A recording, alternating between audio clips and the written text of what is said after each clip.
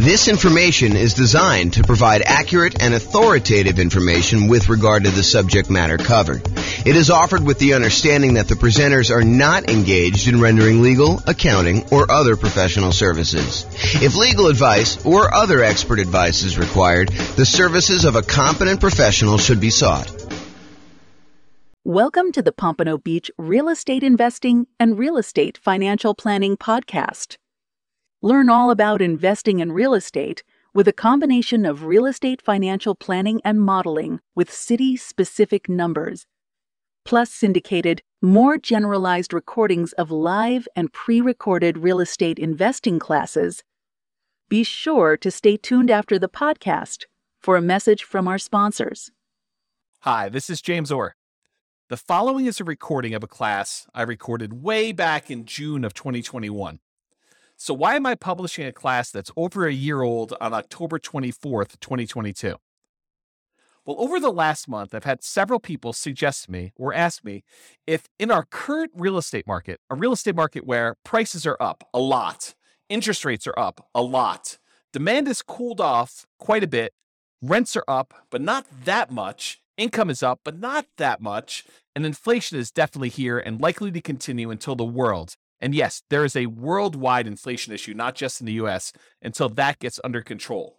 So, if in that type of real estate market, should they even be considering buying properties? For example, yesterday I got the following email from a client. Quote, "So what's your advice to buyer clients right now? Wait for prices to fall? Buy now but with cash? Use those builder incentive loans? Watch TV with the dog?" End quote.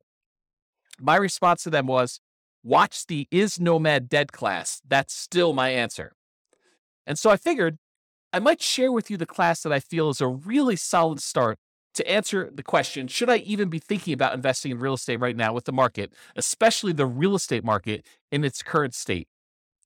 So one more thing before I share with you the class recording. While the answer I gave in the class is appropriate for today's real estate market, there is some additional nuance that I should and probably will take some time to add in future content I put out. So be sure to subscribe and be on the lookout for that. And here's the original class recording. Enjoy. Well, good evening and welcome, everyone.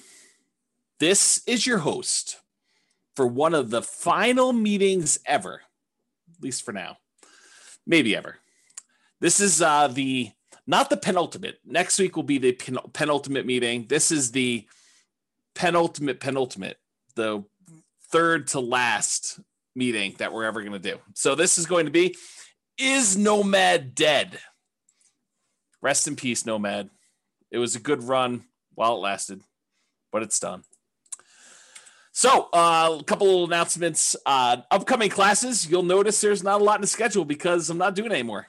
So next week, I am teaching. I told Brian, don't worry about it. I know you're busy. I will take care of this. Analyzing single-family homes, condos, townhomes, and multifamily.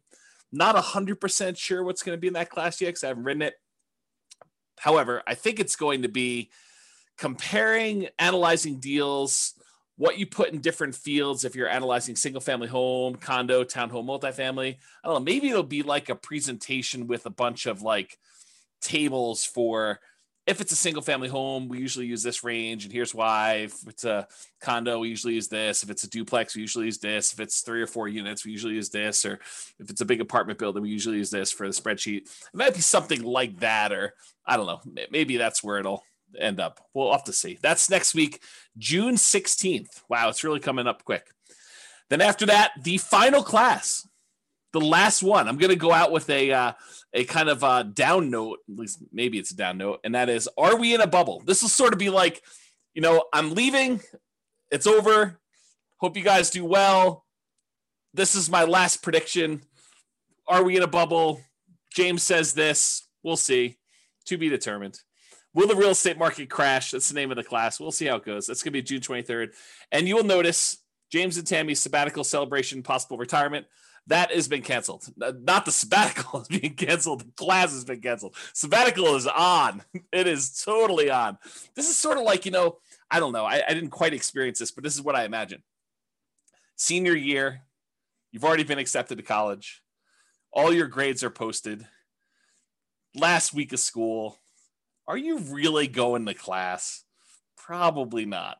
That's kind of my guess as to what's going on, but I don't know. To be determined. So yeah, school is out for summer. It's exactly right, Austin. But it's even more so. It's not just school is out for summer. It's like school is out. What's the lyric? School is out forever. It's like you're done. I mean, you're totally exactly, Nathan. You got it. That's exactly what's going on. So it's sort of like that, right? Like, do I really need to do like a celebration class? I mean, come on. The celebration is the sabbatical. So there you go. Quit saying forever. I really don't know if it is forever. I honestly don't know. It's not like I'm trying to be vague and kind of like do a little sleight of hand or anything like that. We are definitely taking off 3 months. I think there's a really, really good chance that turns into some variation of 6 months. Maybe just, pop our head up for air. Any clients need anything. Otherwise, we're going back into the sabbatical for another 3 months through the end of the year.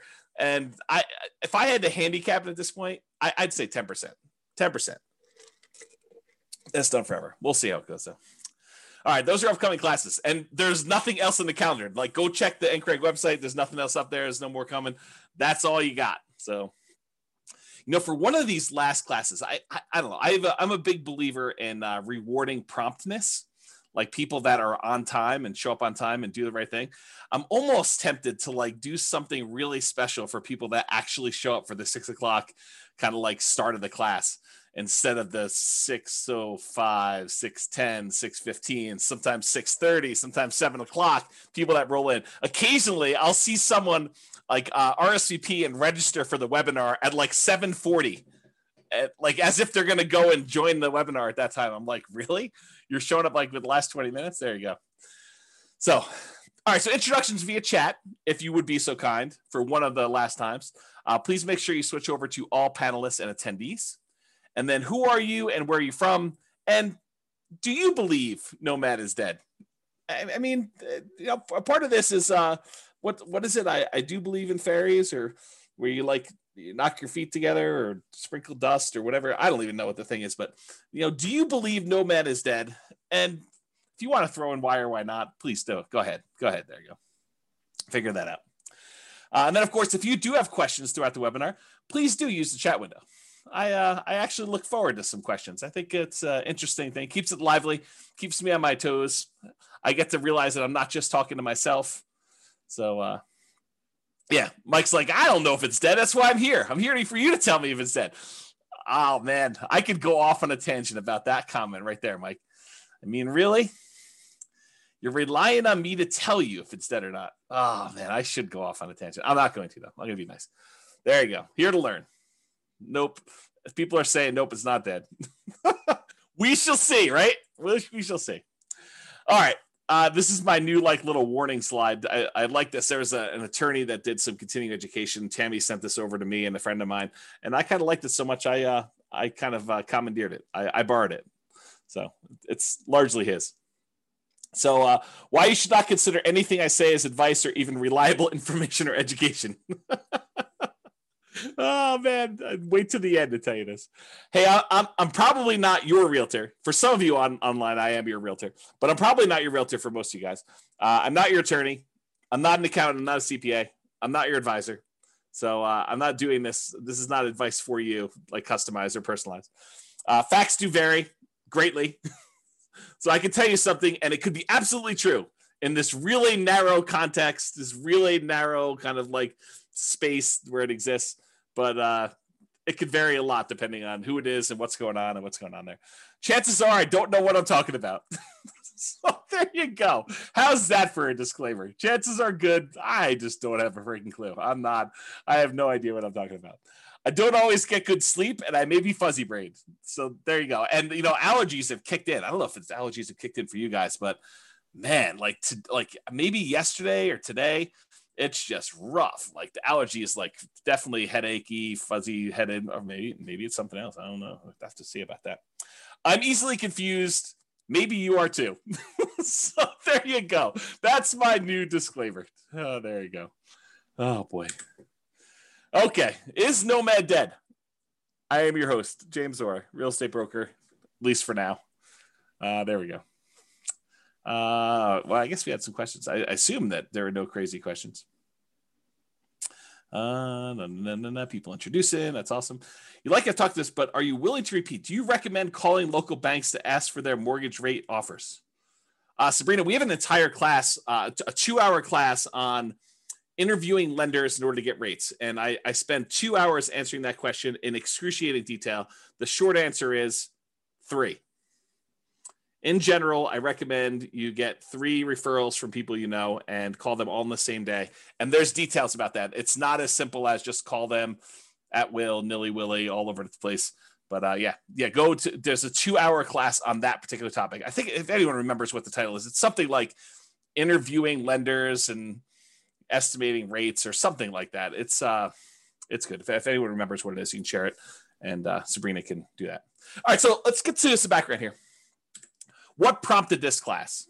So over the last several years, and this is not like a unique case, although this particular one was a really nice little special situation for us.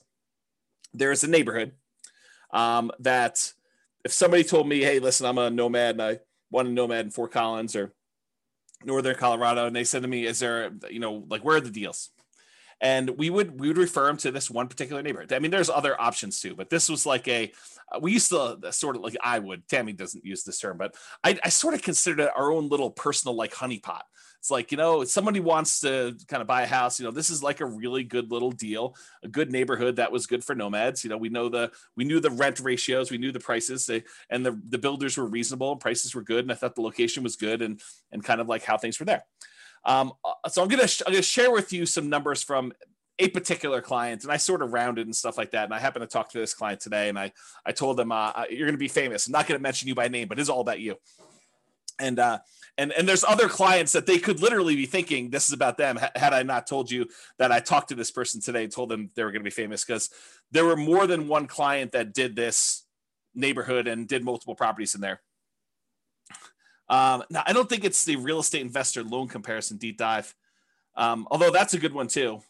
I think the class, I'll have to go look it up. It's something like comparing loan programs or comparing lenders and stuff like that. It was probably 2 years ago. It was before the COVID stuff, because we had it in person. We had it live, and I printed out sheets from a whole bunch of different lenders, and I showed you how to compare lender programs and how to call them all. That it was around there. It's probably like a late in the year. I felt like it was fall or snowing or something like that. Or well, maybe it was spring. I don't know. Maybe I'm misimagining. All these classes merged together. They merged together. All right, so continue on with my kind of what prompted this class. So this property, it's all the same 4-bedroom model. It's the exact same builder. And in most cases, this client was going under contract months before they actually close. So the pricing sort of is delayed, right? Like you go under contract in October and you don't close until April or May. It's like that long of a building time. So there's a little bit of delay between when they went under contract and when it actually is delivered to them. So here are their numbers and why this class exists, is the Nomad Dead kind of class exists. So in April of 2018, this client purchased a property. It's 4-bedroom property, the same builder, same model, for $354,000 with about $10,000 in options. They did flooring or fencing or something like that. So it was really about $344,000 for the base price of that particular model. In June of 2019, a year later, they decided to do this nomad thing where they're going to buy a property, move in for a year, live there. Then at the end of the year, they're going to convert that one to a rental. They're going to go buy a new property. They're going to move into that, buy it with 5% down or whatever they're doing, 3% down, 5%, 0%, something like that. And they're going to move into the property and live there. And then they're going to repeat this process where they convert that one to a rental and move into another property. And that's what nomad is in general.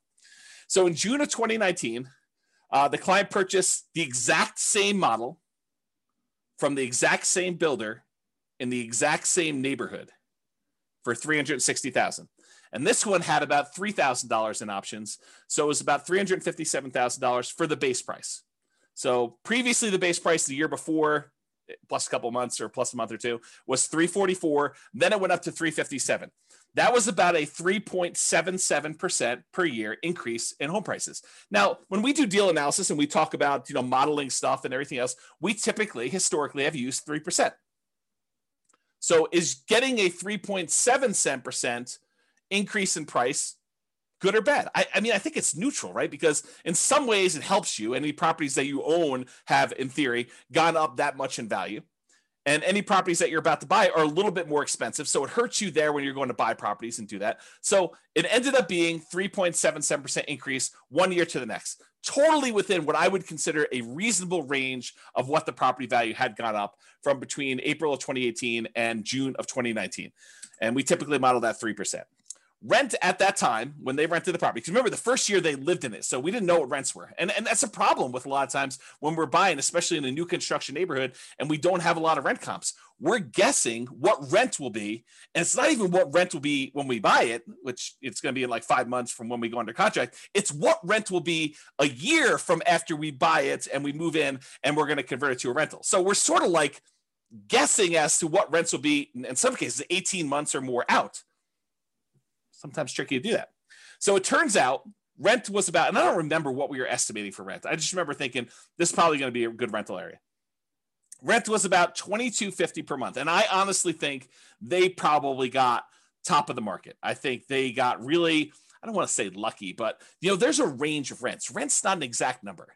And you could advertise, $2,100, you could advertise $2,300, and you could get, somewhere in that range. Might take you a little longer to get to 23, or you could find that right person who works really close to there, or it's directly between two places where the two spouses work. And so it's a great central location. I mean, it's all these reasons why it could be that thing, but rent is not an exact number. And so they got $22.50 per month. I felt as though that was a really good high number for them for rent. I was like, that's awesome. You crushed it. You did really good. So they bought their next property for $360, which is $3K in options. $357 was the base price, and they rented out the one they bought for $354 for $22.50. Okay, so that's what it was, $22.50.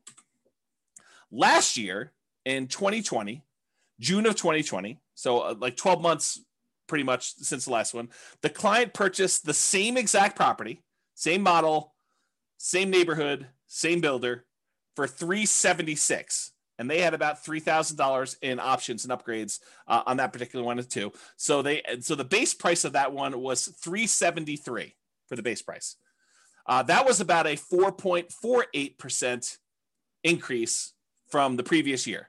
So again, we usually use 3%. This time it went up 4.48 in a year.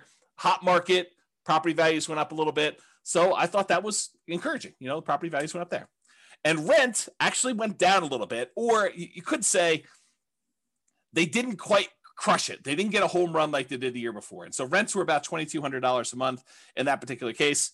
So that's what we got. And I should also point out, I don't know if every single data point for this particular example is the same client, because for some of the rents, I have multiple clients in that neighborhood and they're all doing like a nomadish thing. And so some of them actually were able to rent it. And I may have used like one client's number when it really was another client. And so, but it's the same model. They're all buying similar models in that neighborhood, 4-bedroom. Although there's a couple builders we go with in that particular neighborhood, but you get the idea. And this is in Northern Colorado, in case you're wondering. So rent was about $2,200, which was less than the year before, a little bit less than the year before. So it didn't really go up. It kind of stayed the same.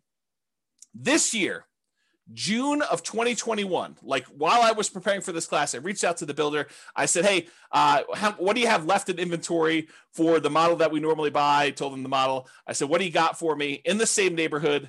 And they told me, are you sitting down? Are you ready for this? $477,950. Pause for dramatic effect. Take a drink. That's right. So last year, the base price was $373. This year, the base price is $477,950. To which I did a quick calculation. That is a 28.15% increase from the previous year. So I start thinking to myself, and by the way, rent is about $2,300. So rents were maybe $2,250, somewhere in there. They were getting about $2,300 a month in rent for the model, same neighborhood thing there. So rents did not go up 28.15% there. And Bob and Barbie are saying, because of building costs, I think building costs are a major factor in this. Are they the only thing that's going on? Absolutely not. There's just ridiculous demand right now for properties. And so I think it's a combination of increased building costs, lack of inventory, lack of speed, the ability for them to get these properties built. Maybe there's some staffing issues. I heard there's a whole bunch of people that are opting not to work and staying home and collecting some type of pay for not working and, stuff like that. So there's a bunch of stuff like that going on, right? And so this is what prompts a class called Is Nomad Dead? Prices are up a lot, like not just 5%, 6%, 7%, which we could have modeled. I mean, we could have done that, right? So prices are up a lot, like 28.51%. And by the way, this is an extreme example.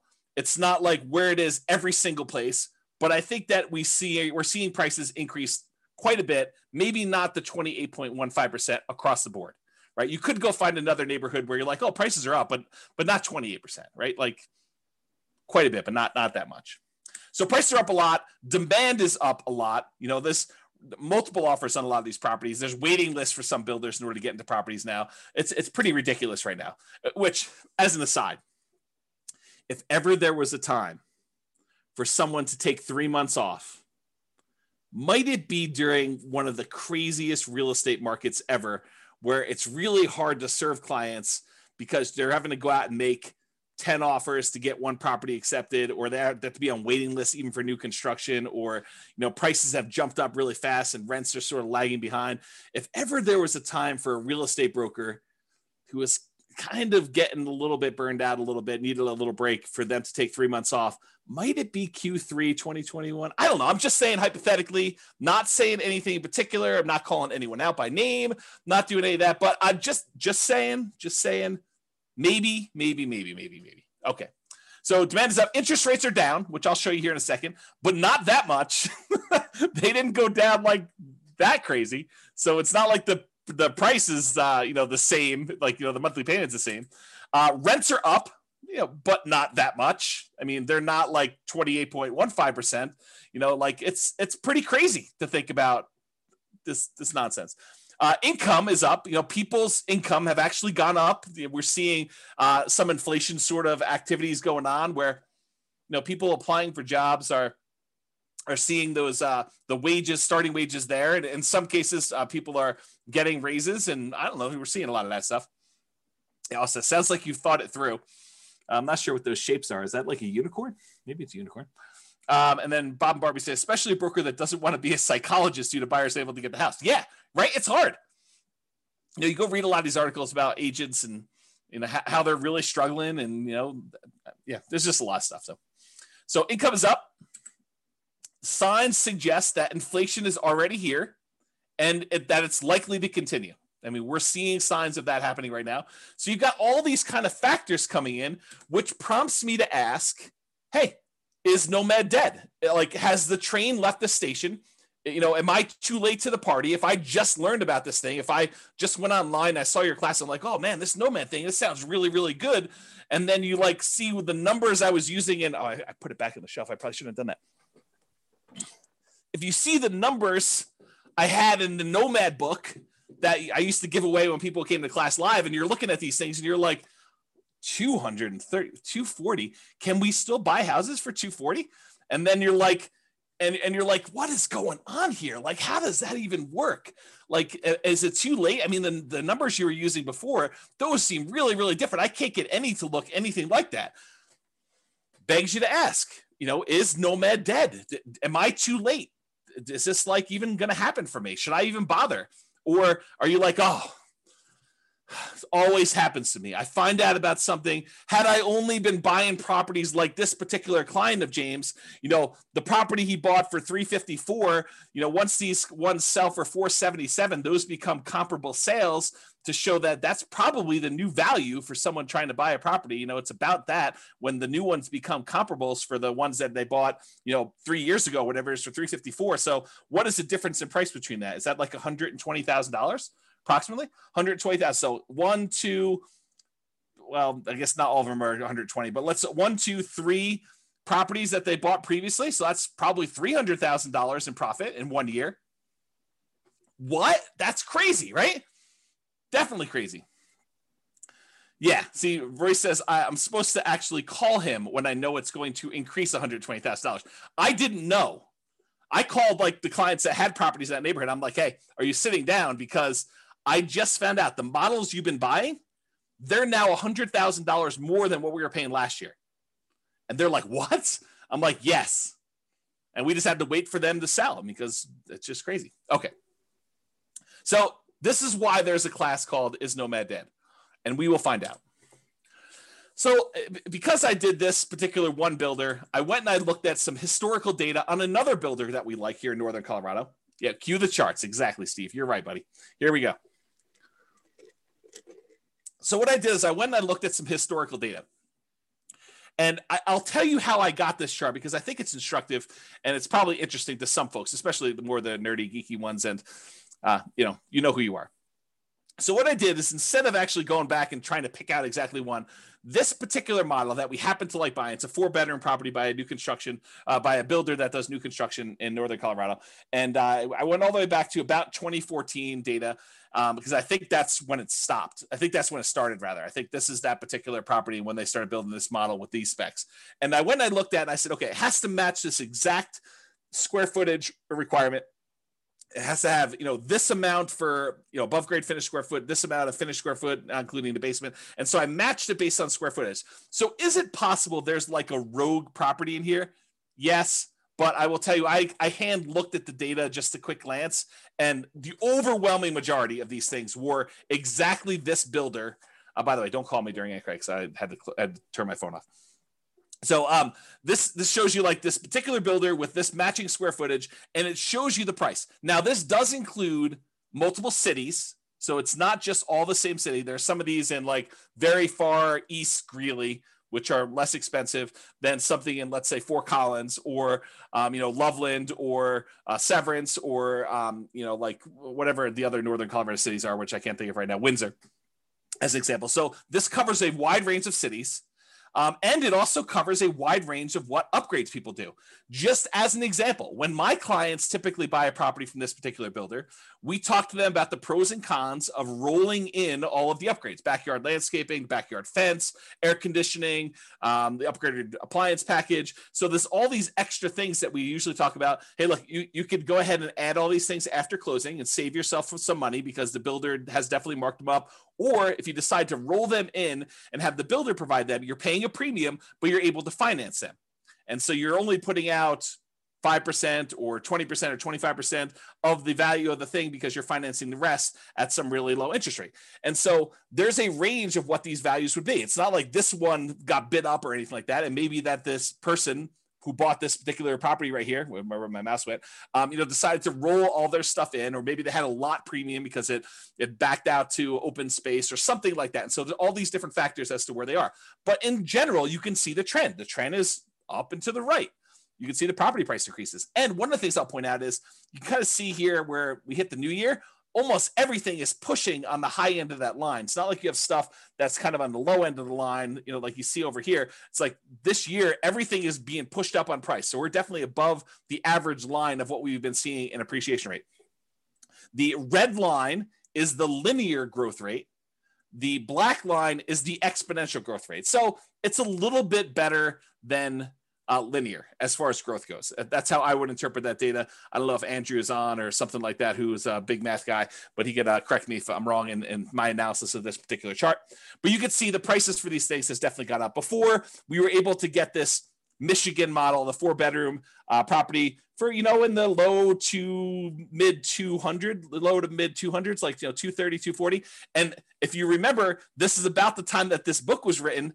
And this is the example we use in this particular book. So it matches what we were getting at the time in the book, if you kind of think about it that way. The same properties nowadays, they're over 400. They're like up there, okay? So you can see this historical chart. So when prices go up that much, rents don't quite go up that much. Is Nomad dead? All right, so I'm going to do some comparisons, because I think that's what you want to know, right? You're like, hey, listen, I read the 2015, the original Nomad book, and the numbers are not what they are today. Yeah, no joke, right? So let's go think about Nomad then and now. Here they are. So back in the 2015 original Nomad book, the purchase price we used was $238,875. That was the base price with some upgrades thrown in for buying at the time, it was basically a Michigan model, although you could make an argument it was any other house that was similar characteristics. It didn't have to be that, but that's what we used when I modeled it. Okay. So it's $238,875. The purchase price today for that same model with the same upgrades, $437,375. Now, this is not a true compounding annual growth rate comparison, right? Because it's not like we have the same house and the same house sold. It's like you have the same house that may be in a different neighborhood, it may be in a metro district, it may not be in a metro district, it may, on average back to better location or be in a better, a place, a better city, any of these things kind of factor. So it's not truly a compounding annual growth rate, but I did do the math for you that says, hey, look, if they were like 240 or so back then, and now they're 440 or so right now, what is the annual growth rate for that 6-year period between those? Turns out the growth rate for those properties during that time was about 10.61% per year, compounding annual growth rate. Craziness. Okay. So we were estimating 3%. So when properties do better than that, it helps you for all the properties that you own. It hurts you because you're buying more expensive properties as you're moving forward. So it helps and hurts depending on where you are in the process. Now, back then, in 2015, the interest rate we used when we did our deal analysis in the book was 4.5%. And we talked about using a lender paid PMI, private mortgage insurance. Go watch the whole 2-hour class on private mortgage insurance. I'm not going to cover it here in detail, but basically the lender increases the rate slightly. And instead of charging you a monthly PMI payment, it's included in the interest rate. Okay. So that was a 4.5% lender paid PMI rate, the overall interest rate with 5% down. Today, maybe not today, but when I did the comparing loans class, I called to the lender. We did a whole spreadsheet on this. The interest rate was 3.625% with lender paid PMI with 5% down. So it was 4.5. Now it's 3.625. So that actually got better. That might help us, right? Steven or Stefan says, where do we watch the older videos? You're in a really weird spot because I'm like shutting everything down for going to thing. Right now, though, you could probably still watch like 100 of them. By watch, I mean listen on the podcast. But I would go download them tonight. Like while you're here, go download them because I am this close to actually shutting everything down and pulling everything off the podcast too. So go download what you want. You can actually go subscribe to it and then click download on all of them. They'll stay on your phone even if I delete them, is my understanding. And then go listen to the ones you want there. If somebody wants to put the thing on there, I think it's Nomad Real Estate Investing Podcast. But if someone happens to have the link and is willing to be nice to Steven, he can put them on there. Okay, so I'll continue with the class up. So interest rates were worse, 4.5. Now they're better, 3.625.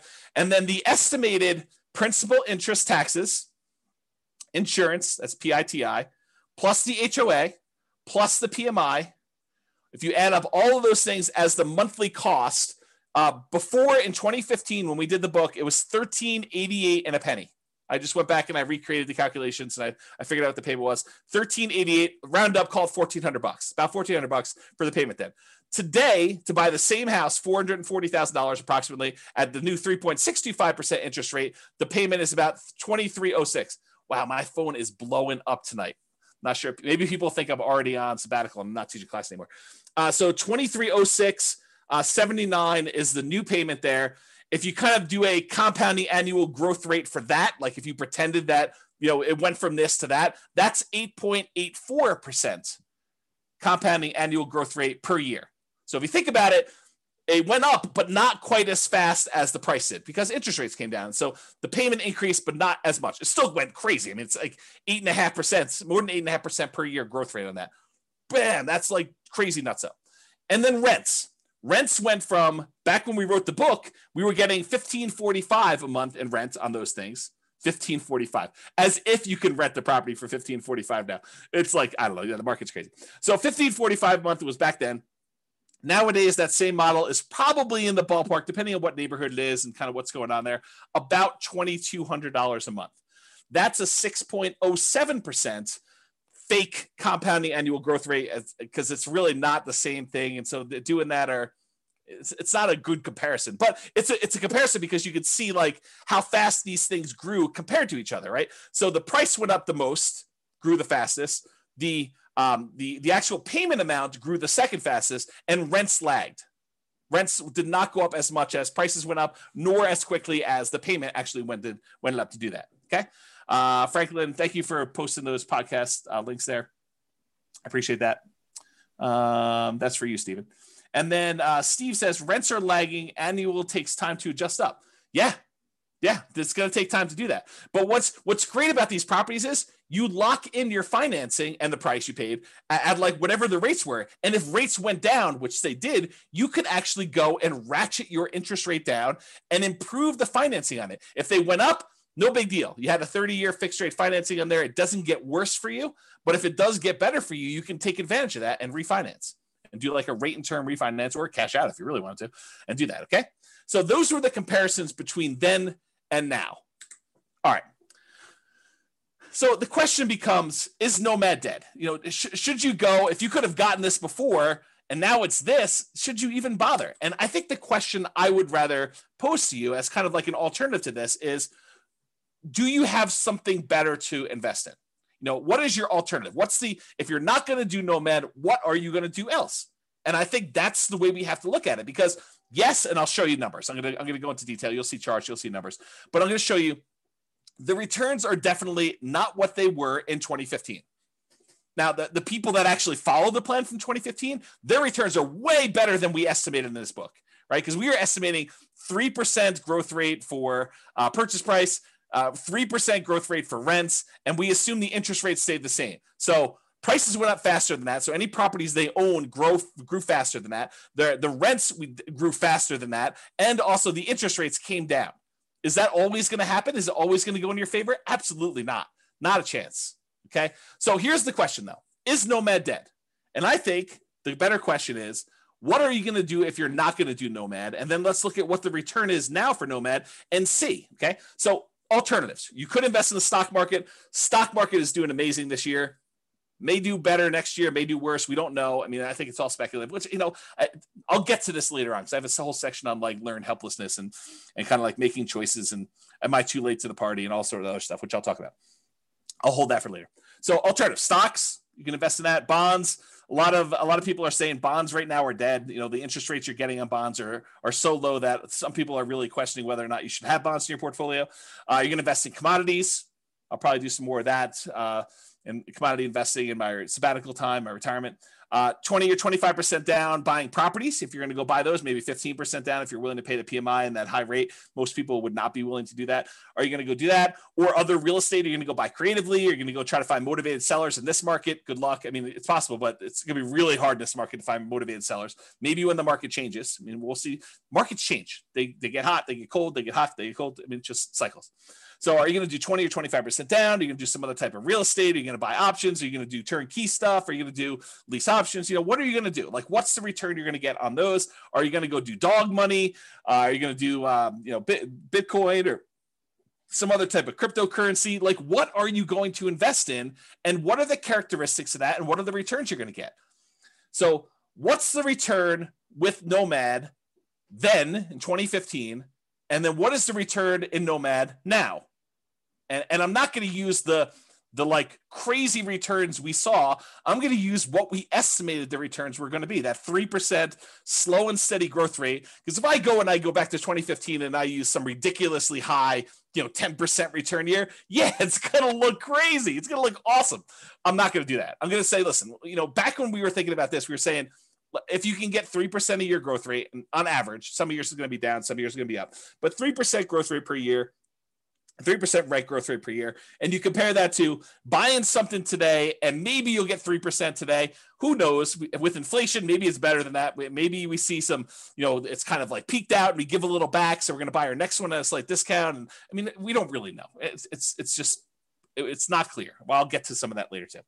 So if you compare what you can get now, maybe to what you had before, or what you can get with the other options you're thinking about today, what are the returns you're going to get in stocks or bonds or commodities or whatever else you're going to invest in? What are your choices there? And does it make sense for you to do Nomad? And then you can determine, is Nomad dead or not for you based on your specific situation? Okay. And I'll also point out, remember with Nomad, we are limited in the amount of money that we can put into the deal, right? Because you can only buy one per year with some really rare exceptions. But you can really only buy one Nomad property per year that you can move into, live there for a year, and then convert it to a rental. And most of the time, we're opting to put 5% down and not more, because if we put more, we tend to actually lower the overall return because we're less leveraged. Okay. So we're somewhat restricted. So you're going to put a little bit into this Nomad thing. And then I think if you have extra money, you're either going to build up your reserves and kind of prepare for the next thing, or you're going to invest in something else, stocks, bonds, commodities, CDs, whatever it is that makes sense for you. Okay. So inflation, having debt is largely supported by someone else who's paying for it, like tenants, that you could pay off later with inflated dollars is beneficial. So if we happen to be in a period where we're expecting higher inflation, which it seems like that's what is going on right now, and that seems like what we're likely to see, at least in the near-term future, then having the ability to pay off debt later with inflated dollars is helpful for us, especially if the tenants are sort of covering or more than covering the amount of debt the payments you have on that debt in the meantime. Okay, so that's a good position to be in. Okay, one other thing I'll point out here. Tyler says, why 5% instead of that new 3% conventional? We talk about this in the financing Nomad class. A lot of times doing the 3% might make sense for you if you're short on down payment, but the interest rate is usually worse on the 3% one. And so you need to make that decision for yourself. If you go watch the class on like the loan comparison deep dive, I talk about the difference between a 3% loan and a 5% loan and what the actual monthly payment difference would look like. But if you can only do the 3% because that's where your down payment is, or you'd rather have more reserves, go for it. You're usually limited on how many you can do too. So we do the 5% all the way up to 10 loans or more for owner occupant. The 3%, you're going to be limited in how many you can do. But there's more detail on that in other classes. That's really not a topic for tonight. Okay. You're not committing to 10 nomads. So I want to point this out up front. It's not like you have to decide today that I'm going to do this 10 nomad plan. 10 is arbitrary. I hope you guys know that, right? Like we sort of plan it out for you and put it in front of you so that you can see what it looks like if you go that far out, but you don't have to do 10. You could do 1. You could do 3. You could do 7. You could do 14. You could do 27 of these. Okay. There's no like limits, high or low, on how many you have to do. You're choosing to purchase one property. You're making a decision today. Okay. Today, with the knowledge I have, with the information I have right now, with my current financial situation, with my current reserves, with my current amount I've set aside to invest, with my current risk tolerance, with my current family situation, with my current job situation, I am going to either choose to buy one house or I'm going to choose not to buy a house. It's a single decision point. You're not saying, I'm getting married, I'm doing this 10 nomad thing deal. You don't have to decide that. It's one. Then, once you buy the one, you move in there, you're living there, you save your money. You continue to educate yourself over the next year. There's zero pressure to do a second one. If you decide you want to do it, great. If you decide you don't want to do it, great. You don't have to do more. You decide if you want to do one more at that point. It's up to you. Okay. You only repeat this if it still makes sense to you. You reevaluate. Here's my new job situation. Here's my new financial situation. Here's my new reserve situation. Here's my new down payment. Here's what I think the market might or might not do. Although, I mean, good luck with that. Here's what I think is going to do there. It's like all this stuff you take into account and you decide, do I want to move forward with another one? Yes or no? If it makes sense, you do another one. Yeah. Roy says, speak for yourself. Those numbers say buy 10, obviously. Right. And I think there's a case to be made that you'll like get to the next point and you'll be like, what are my options? What else can I invest in? Oh, this Nomad thing is the best returning investment I could possibly make. I'm going to choose to do that. But you need to decide that on your own. There are no promises being made. There's no guarantees in life, period. Okay. So I personally think there is power in making good decisions repeatedly. Think about good habits. I'm a bad example of this, but eating good, healthy food every day, getting good regular exercise, investing in long-term relationships, like all those things, the good habits that you put in and make, compounding effects over time, I think you're rewarded for that. but you can get feedback through the Nomad process and other things. But you can get feedback on the Nomad thing, and you can make better distinctions, and you can improve your decision-making over time.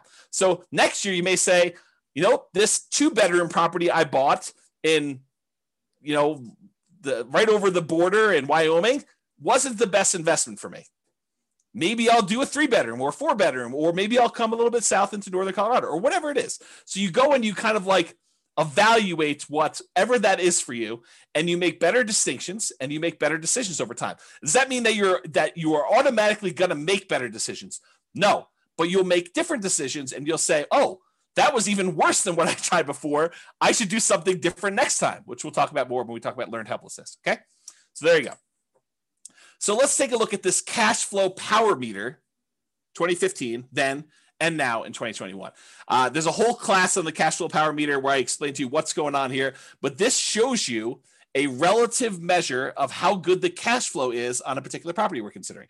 And back in 2015, we were right in the middle. This little black line here shows that you were right in the middle where you would have positive cash flow only if you took into account the cash flow from depreciation, the actual tax benefits of owning that property. Otherwise, it would be slightly negative cash flow. That's what having it in this yellow section means. It means that if you take into account the cash flow from depreciation, the tax benefits of owning the rental property, then this would be slightly positive with cash flow if you take that into account. Otherwise, it's negative. In 2021, even if you take into account the cash flow from depreciation, it's negative with 5% down. That's what this is showing you. It's showing you that it's red, it's negative. You manage it yourself, including the tax benefits, it's negative cash flow right now if you're going to buy properties. So there you go. That's what we're seeing right now. Comparing them to now. Time for a beverage here. All right, here we go. And just to show you a kind of comparison, I showed you the same chart before. This is the 2015, 6 years ago, 5% down Nomad book, right in the middle of this cash flow from depreciation thing. And then I showed you today, 2021, if you put that 5% down, it would be that negative cash flow. If you decided to put 20% down as a non-owner occupant, you did not occupy the property, we're not moving in here with this 20% down, then it would still be slightly negative cash flow. So if you go buy a rental property today in northern Colorado and you bought this particular new construction as a similar example, you'd still have negative cash flow even if you put 20% down. Back in 2015, if you put 20% down, it would be positive cash flow. Barely, but positive, okay? And then if you put 25% down and you bought this as a regular rental, you would have slightly positive cash flow. It's in this light green area if you managed it yourself, because this dark green area is showing you what happens when you have a professional property manager in there. So this is the cutoff line between you managing it yourself and having a professional property manager. So you put 25% down. If you're buying this property, you would have slightly positive cash flow if you managed it yourself, or negative cash flow if you had a professional property manager doing it yourself. Same property, just 3 different financing types that I showed you to compare. That's what these 3 different meters show. Okay? Any questions on this? Is this good for you guys? Are you liking the Is Nomad Dead? Is it interesting? Let me know. That'd be helpful. As I drink my beverage. Okay, it's interesting for at least one person. Thank you, Nick. All right, so apparently there's some other people that find it interesting too. Okay, cool. So this is the return in dollars quadrant that we typically use. So, the return on investment quadrant series. We've got return in dollars, we've got return on investment, we got return on equity. I'm showing you return in dollars, comparing the 2015 book to the 2021 if you bought something today, and how does that work? Nathan and Lindsay haven't had a class that isn't interesting yet. Well, that's a very nice thing to say, although you're lacking some exclamation points, I might say, although that's a smiley face. I appreciate that. Love the neediness of the presentation. I'm not sure what neediness. I don't know if that's good. Neediness. Suck up. Yeah, there you go. Roy said, I think he was talking to Nathan and Lindsay about being a suck up. There you go. Royce, you should switch it all to all panelists and attendees so that you can trash talk directly instead of just trash talking to me. And everyone else can do all panelists and attendees too. That way other people can see their stuff. Okay, here we go. So what this shows you is the amount of dollars that you're getting in return in the first year for buying a property this way, and by the way, I do know that you're technically not renting the property in year one as a nomad, but I'm pretending as if you did.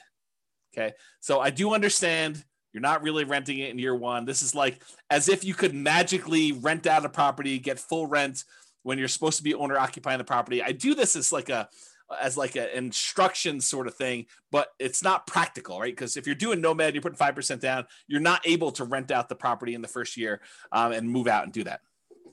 There you go. Brace is now unleashed. So this shows you the amount of return. So for example, and this uses the same like appreciation and rent appreciation numbers as before, but it does use different interest rates. It does use different prices. And the denominator is different because and there's no denominator in this, so it's just return dollars. But we return on investment, the denominator changes because it's 5% of the lower price house or 5% of the higher price house. All right, so in 2015, the appreciation would be $7,166 if we had 3% growth on whatever that was, 240. So it shows you 7,166. On 2021, the dollar amount of your appreciation is much higher. Why? Because you bought a much more expensive house and it still went up 3%. So it went up $13,121. So from a sheer dollars in the bank perspective, it's better to have bought today than it was to buy 5 years ago. Kind of crazy to think about that. Cash flow was slightly ugly before, negative 471. It's really ugly now, negative $4,634 for the year. So that's like negative $400 a month. So beyond the 5% down, you also need to make up that negative cash flow when you go to rent it out. Although it is offset by these tax benefits, because this is your cash flow from depreciation. Basically, it's the gross depreciation amount on just the building, not including the land, multiplied by your effective tax rate, which is just an estimate of your approximate savings you'd get by having this property and getting tax benefit from it. Okay. So in this case, the difference between these two is the actual amount of cash flow you need to come out of pocket at the end of the year when you included your tax benefits and also the cash flow you had to put out there. So 2028 is offset by this. So it's like $250 a month or 200 and something dollars a month is how much negative cash flow you had there. Where here, we showed you this before, when you took into account your tax benefits from 2015 and the negative cash flow, you were still slightly positive. That's what we showed before when we talked about cash flow power meter. Okay. And then the debt pay down, you paid down $3,661 back in 2015. The amount of principal you paid down on that loan over the course of that first year. Now you're paying down $7,806. It's a combination of two things as to why this is higher. Number one, the property is more expensive, but number two, your interest rate is better too. And you pay down more principal with a lower interest rate. Okay. So those are the two reasons. So back then, when you bought a Nomad property, we expected to do about $11,464 total for the year. Now we're expecting $18,321. So you end up doing larger dollar amounts today than you did back then. That's good in general. Here is the return on investment numbers. So we take the same dollar amounts we just had here. Now we're dividing through by the actual down payment amount, the 5% plus the closing costs. And so now we got about a 50% appreciation rate. So $7,000 must have been about $14,000 plus closing costs, down payment plus closing costs in order to get here. So it's about a 50% return from appreciation back in 2015. It's the same here today because we're assuming it's 3%. So it works out to be the same, right? Cash flow was about negative 3.28 before. Now it's negative 17.66. That's ugly. Maybe Nomad is dead. We'll see. Debt paydown was about 25.54%. Now it's better. Your debt paydown is actually improved because your interest rate's a little bit better. Is 29.74% is your return from debt paydown. And then your tax benefits are the same. So the overall return on investment when we used to do this back in 2015 was 79.99%. That's pretty amazing. What's the return on investment now? Oh, it's only 69.81. Boo-hoo, right? How bad is it to get almost 70% return on your money?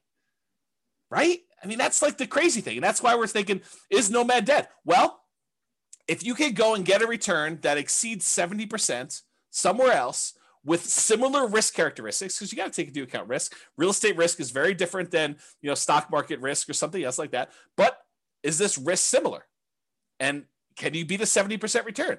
Maybe, maybe not. It's up to you to decide. Okay. So it was 80. Now it's almost 70. Still not bad at all. Now, what if we took into account the reserves you need in order to hold rental property? It would be silly for you to buy a rental property and not put aside reserves. And we talked about this in everything you learned about deal analysis is wrong. There's a 2-hour class on this concept of why you should do your calculations and include reserves when you do your return on investment calculations. So go watch that class. It's 2 hours long, and you'll understand more about what I'm talking about. But realize if we include the reserve numbers, the 6 months of reserves, that's what ROIQ plus R6, 6 months of reserves, and you compare that back to when we were doing it, the return now when you include reserves on everything is 49.05 compared to 44.66. Still a little bit less, but when did 45% return on your money become a bad return? When did it become bad? So Bob and Barbie says, seems like the tax benefit should be greater as the purchase price is more. It's the same ratio though, because you put 5% down on both. So when you actually do it that way, they're similar returns because it's a dollar amount based on the price, but it's also the same denominator changing as well based on the price. So it turns out it's the same ratio. Good question though. Steve says something, everything you learned about deal analysis is wrong. Yep, there you go. That's the class on that one. Although it's probably on the podcast. Okay, so that's the R6 number.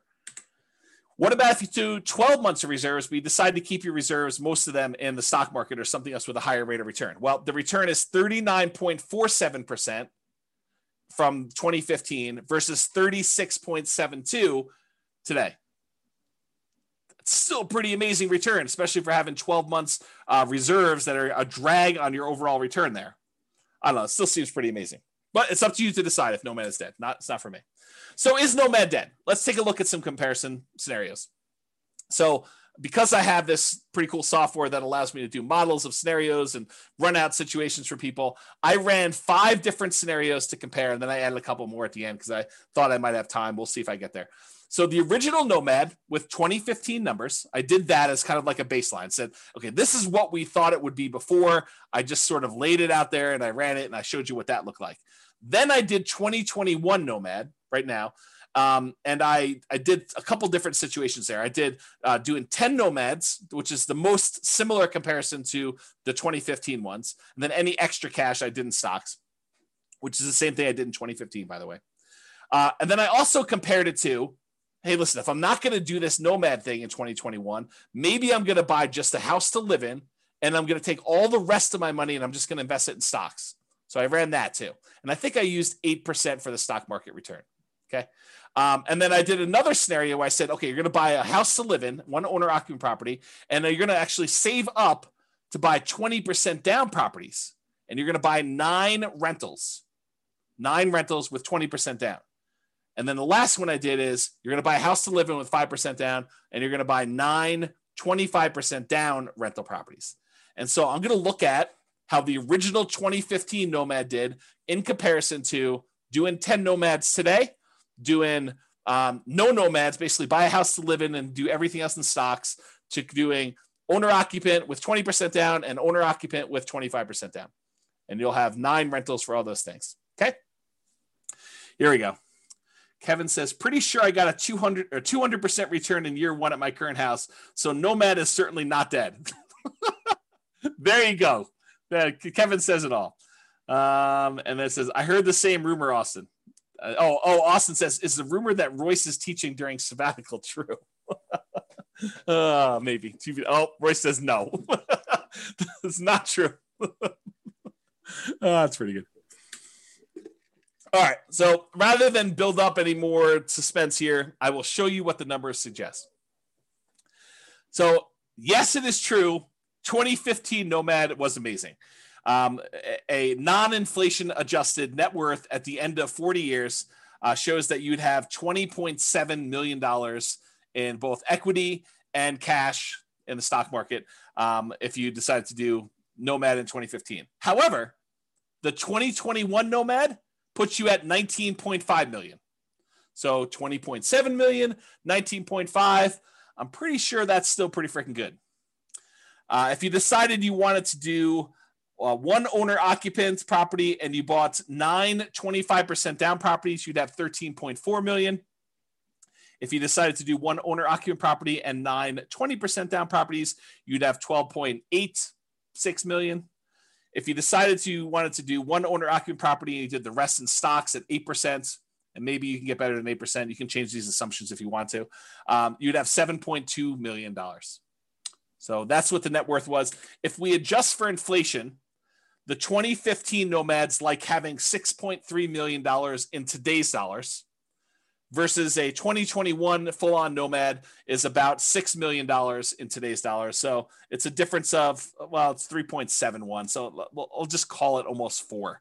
So $400,000 difference between one and the other, if you think of it that way. The ones where you do other stuff, just in, it's like 4 million, and 2.2 million. Daniel says, do you have simulation that shows for markets that are slowly growing, stagnant, or slightly declining? Yes, I do. In fact, the software allows you to do whatever you want. That's why I wrote it. And we have done classes before where I talked about what happens if you're investing during a declining market and stuff like that. So there's like a large number of models you could do, and you can enter your own stuff and say, what happens if the market does a range of values? Like you can do Monte Carlo simulations, stuff like that. So yes, it does all that stuff. Okay. Here's the chart showing net worth over time. You can kind of see the curves. These top two, the red one is 2015 Nomad. The orange one is 2021. So they're pretty close together. Then the next two are buying the 20% down or the 25% down rentals. And then the stock market one lags behind here. But, part of this is assumptions, right? If you thought the stock market could get you 15% return, I bet you this chart looks very different. So you got to go play with what you think you can actually do and compare those to see. All right, so this just shows you account balances. Before was net worth, which included equity, and also your account balance, which we're assuming the account balances are invested in stocks. But if we just look at how much is in your account, 2015 Nomad, you had $13 million, non-inflation adjusted. The 2021 Nomad has you at almost $7 million, non-inflation adjusted. And then the other ones had you at, let's say 3, 2.7, and 5.8.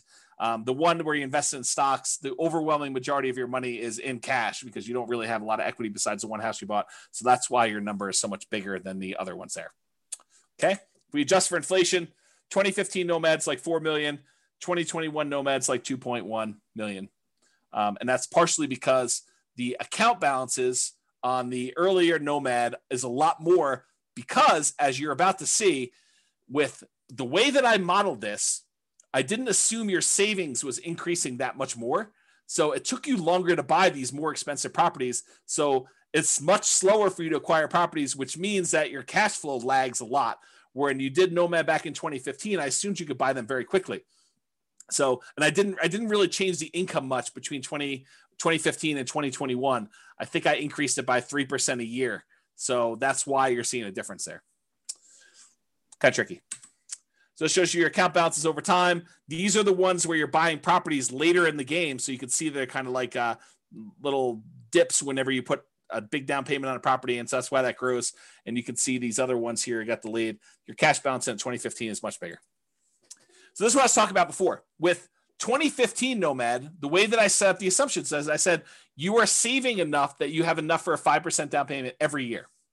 And so, well, maybe not every year because this line looks a little longer, but it was pretty quick. So you're acquiring properties much faster, and then you get to 10 properties very quickly when you're doing 2015 Nomad. Maybe not every 12 months, but pretty close. Pretty close. However, when you did 2021 Nomad, I assume that it took you a lot longer to save up for those 5% downs because I think for a lot of folks, it will take them longer. They're not able to do every 12 months. Now, if you have a great income, you have a great job, or you have money set aside and you have the ability to do this every 12 months on the 12 months, it's going to look a lot better than this. But because of the way I modeled it, it took a lot longer for you to get to the point where you acquire these properties. If you speed this up and it becomes back here, it looks much different. It looks better. Okay. Now, these other ones is buying 20% and 25% down. It takes you a lot longer to save up 20% or 25% with the same income and same savings rate than it did for you to do the Nomad. That's one of the benefits of doing Nomad.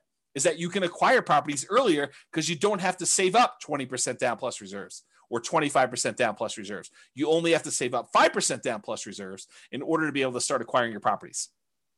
Okay? And then this other one, you basically bought one property and you lived there and you had stocks. So you bought no other properties. That's the one with just stocks. Any questions on this? Am I going too fast? Am I going too slow? Just want to make sure we're covering it, but I don't want to bore you either. Well, let me know. I'll continue on in the meantime. All right, good. All right, so this is that chart that shows you what phase of financial independence. If you guys came to last week's class, I think it was last week's class. Was it last week's class that went over the stages and phases of financial independence, retiring early, and I covered all those? Well, if it wasn't, it was recently. Yeah. So, and so basically it shows you what phase you're in. And with 2015 Nomad, you get to phase 2 pretty quickly, the earliest. Then you actually get to phase 3, and you eventually get to phase 4 in your, before your 40 years is up. With the one where you're doing 2021, since it takes you a lot longer to start acquiring the properties because your savings rate isn't enough to get you to do it really, really quickly, because I handicapped it by showing you a reasonable savings rate, the same savings rate you had before for the 2015 one. Then you barely get into phase 2 where you have enough for lean fire, and you do eventually get into phase 3, but you never make it to phase 4 in that 40-year time period. And with the other ones, you don't even make it into phase 3. You barely make it into phase 2 with these other guys. Okay, and that's the 20% down and the 25% down and the stock one. Okay, you do make it there. And in case it's hard to read when you actually made it, this is the same chart, but it's showing you how many months it took to go into phase 2. So reaching that first goal of getting out of phase 1, working toward your minimum target monthly income till you have enough where you can actually fire. It's lean fire, but it's fire. And so how long does it take you to get there? This is like how long it takes you to get to lean fire. With the 2015 Nomad, it's 242 months. With the 2021 Nomad, it's 357 months. And part of that is because you don't have enough money to acquire these properties every 12 months. It took you a longer time to acquire properties because they're more expensive. It's like a limitation because the properties are more expensive and your savings rate is relatively low. I think I have you saving like $500 a month. So $500 a month is not a lot to be saving to achieve this level of acquisition. Because I think I have you making like $5,000 a month. So it's like 10%. Okay. Okay. And then here we go. 2021 stocks and one owner occupants. That took you 449 months. When you do the 20% down ones, it's 453 months. When you do the 25% down, it's faster. It's 421 months. So it shows you how long it took you to get to lean fire. I guess I didn't show any other charts. So this shows you your total true cash flow for all the different plans. So how much cash flow plus your cash flow from depreciation you have on all the properties. With the 2015 Nomad, you have about $30,000 a month by the time you're done. With the 2021, you have about $27,000 a month when you're done. With the 25% down ones, you're about $22,000 a month. And with the 20% down ones, you're at $18,000. You don't have any cash flow from your rentals when you do only stocks because you only have stocks. You don't have any rentals. Okay. And if you adjust for inflation, the 2015 one is like having $9,000 a month in passive income today. And realize you did this model earning $5,000 a month. So it's more than what your lifestyle was when you were working. You can adjust your own numbers to see what this looks like. And then 2021 numbers, you have about $8,400 a month and change. And this is also continuing to grow because all of your properties are not paid off yet. So realize because you delayed your properties acquiring them, you still have ones that could pay off. So this number will go up for that. And then doing the 25% down ones, it's almost $7,000 a month. With the 20% down ones, it's almost $5,700 a month from there.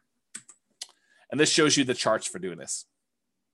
These little blips are when you buy a property and you have 1 month where you do not have to pay your mortgage. That first month where you acquire property, there's a delay and you having to pay that mortgage. So you have a little blip, and that's what those little blippy lines are for. You don't have it when you do the owner occupant because you're not a rental when you buy the property. So you don't have the extra income. Okay, so it shows you those. See that over time. It's the same numbers from before. All I did is I showed you it over time. Then this is a deceiving chart. It's deceptive. It's really deceptive. Actually, I almost contemplated not including it, but I wanted to show you because you're looking at this. This shows you the cumulative, the sum of all the negative cash flows you've had on your property. Once you've kind of taken into account the tax benefits, but you'll think to yourself, man, there's not a lot of negative cash flow going on, even in the 2021 ones. But James, you told me there was significant negative cash flow when we did the 2021 properties. Why isn't there, this negative cash flow kind of starting in month 13 once we convert the first one to a property, convert the first property we bought to a rental?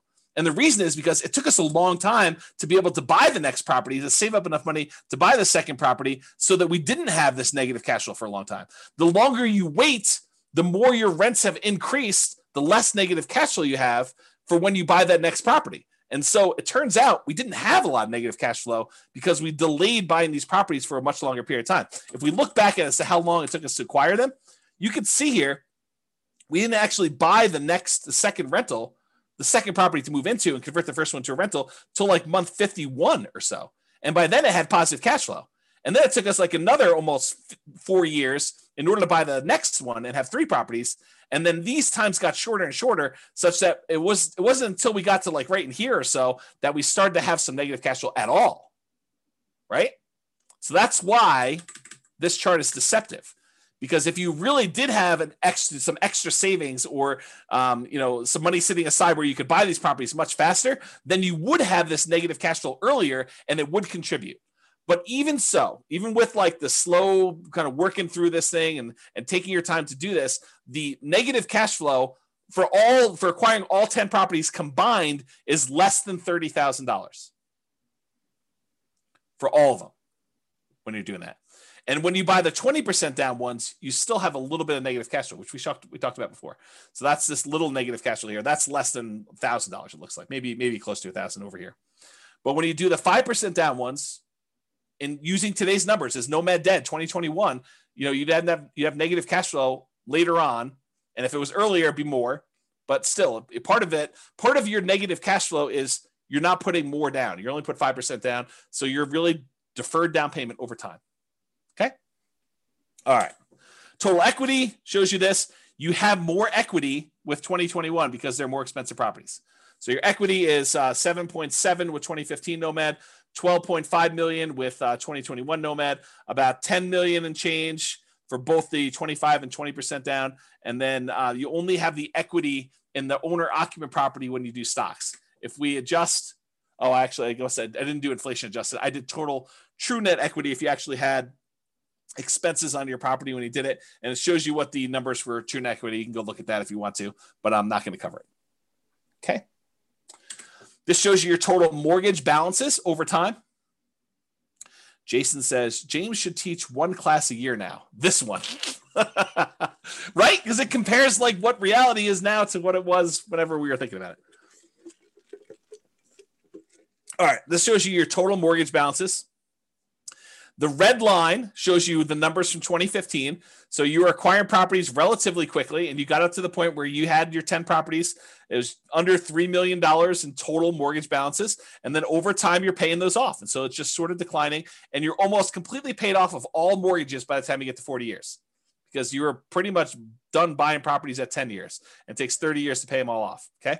With the 2021, though, because you acquired properties more slowly, you ended up having a much higher mortgage balance total, and they're not even close to being paid off by the time you still owe $2 million on this, almost $2 million by the time you get to your 40. And the 20% down, the 25% down is even worse because you can't buy properties as quickly because you got to save up more money. You got to save up 20% or 25% to get to these, and you can see that here.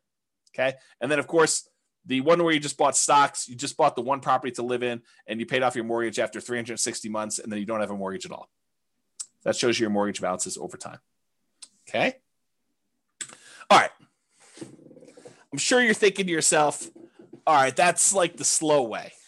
And it is the slow way. I mean, that's the traditional nomad model. You buy properties, you let the tenants pay them off. You don't pay them off more. You don't pay them off faster. You don't sell off any properties. You don't pay off mortgages if you can fire early or do anything crazy like that. You just slow and steady wins the race, kind of like work it through.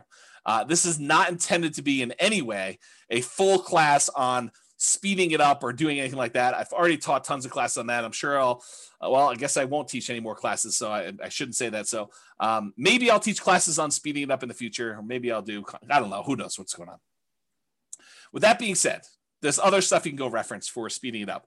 But I did want to show you a couple things. So this is that chart from before where I showed you how long it took you to get to lean fire, essentially, minimum target monthly income in retirement. And this is all the old ones. So 2015, it took you 242 months to get there. In 2021, doing regular Nomad took you 357 months. But I added a couple extra ones.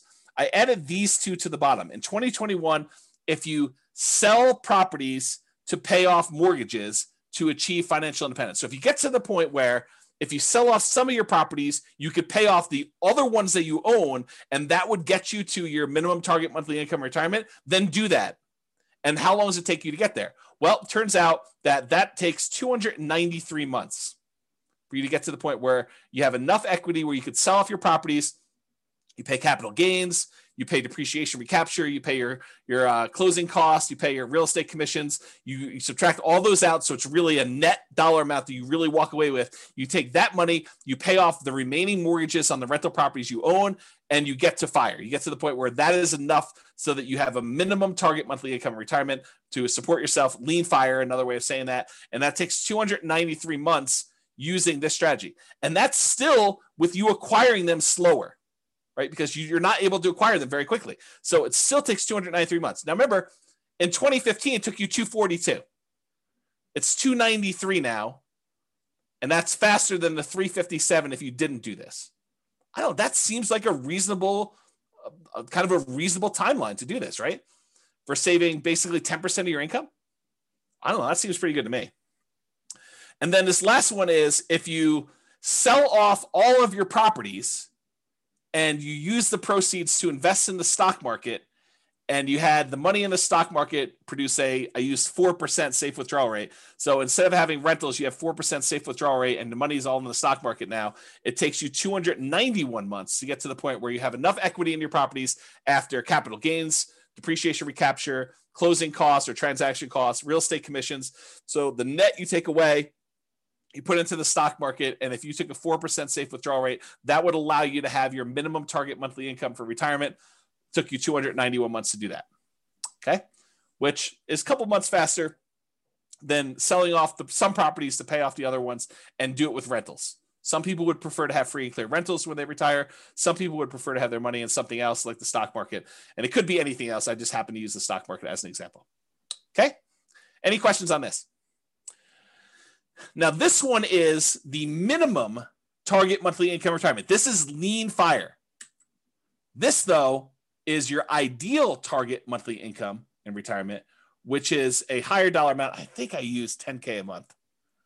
I think I use $10,000. I think this is the point to get to $5,000 a month. I think this is the point to get to $10,000 a month. And you can see that how long it took you in 2015, 353 months in order to get to your 10K a month income, passive income, versus 2021 took you 417 months to get to 10K a month of passive income. And then here, the sell off the properties and achieve fire, it actually took you longer to do it, 428 months, and it took you longer, 460 months to do that. So it would have been better for you to just do the traditional plan here and get there. Okay. All right. Which, by the way, makes sense because you sold off your properties much earlier so that you could retire earlier. Like, I don't want to leave this here and have you guys think, well, why would I do it then? Because you actually got to retire at month 293, and then you still achieved 10K a month income by month 428. So it's a little bit longer to get to your 10K a month, but you still got to retire earlier than you did before. That's why you'd still do it. Okay? In case that wasn't clear. All right. So, someone who is on, I won't name their name, would appreciate this. So a client of mine reached out to me. Let me answer the question and then I'll come back to the story. So Cece says, why was it slower for the 10K per month? Because it took you longer. It took you this much time in order to get to the point where you had $10,000 a month coming in. This is the amount of time it took you to get to $5,000 a month coming in. So you got here, and then you still need to go a long ways to get to 5K a month more. And so that's why it took longer to get there. If it's not clear, ask me at the end for questions. We can talk about it some more.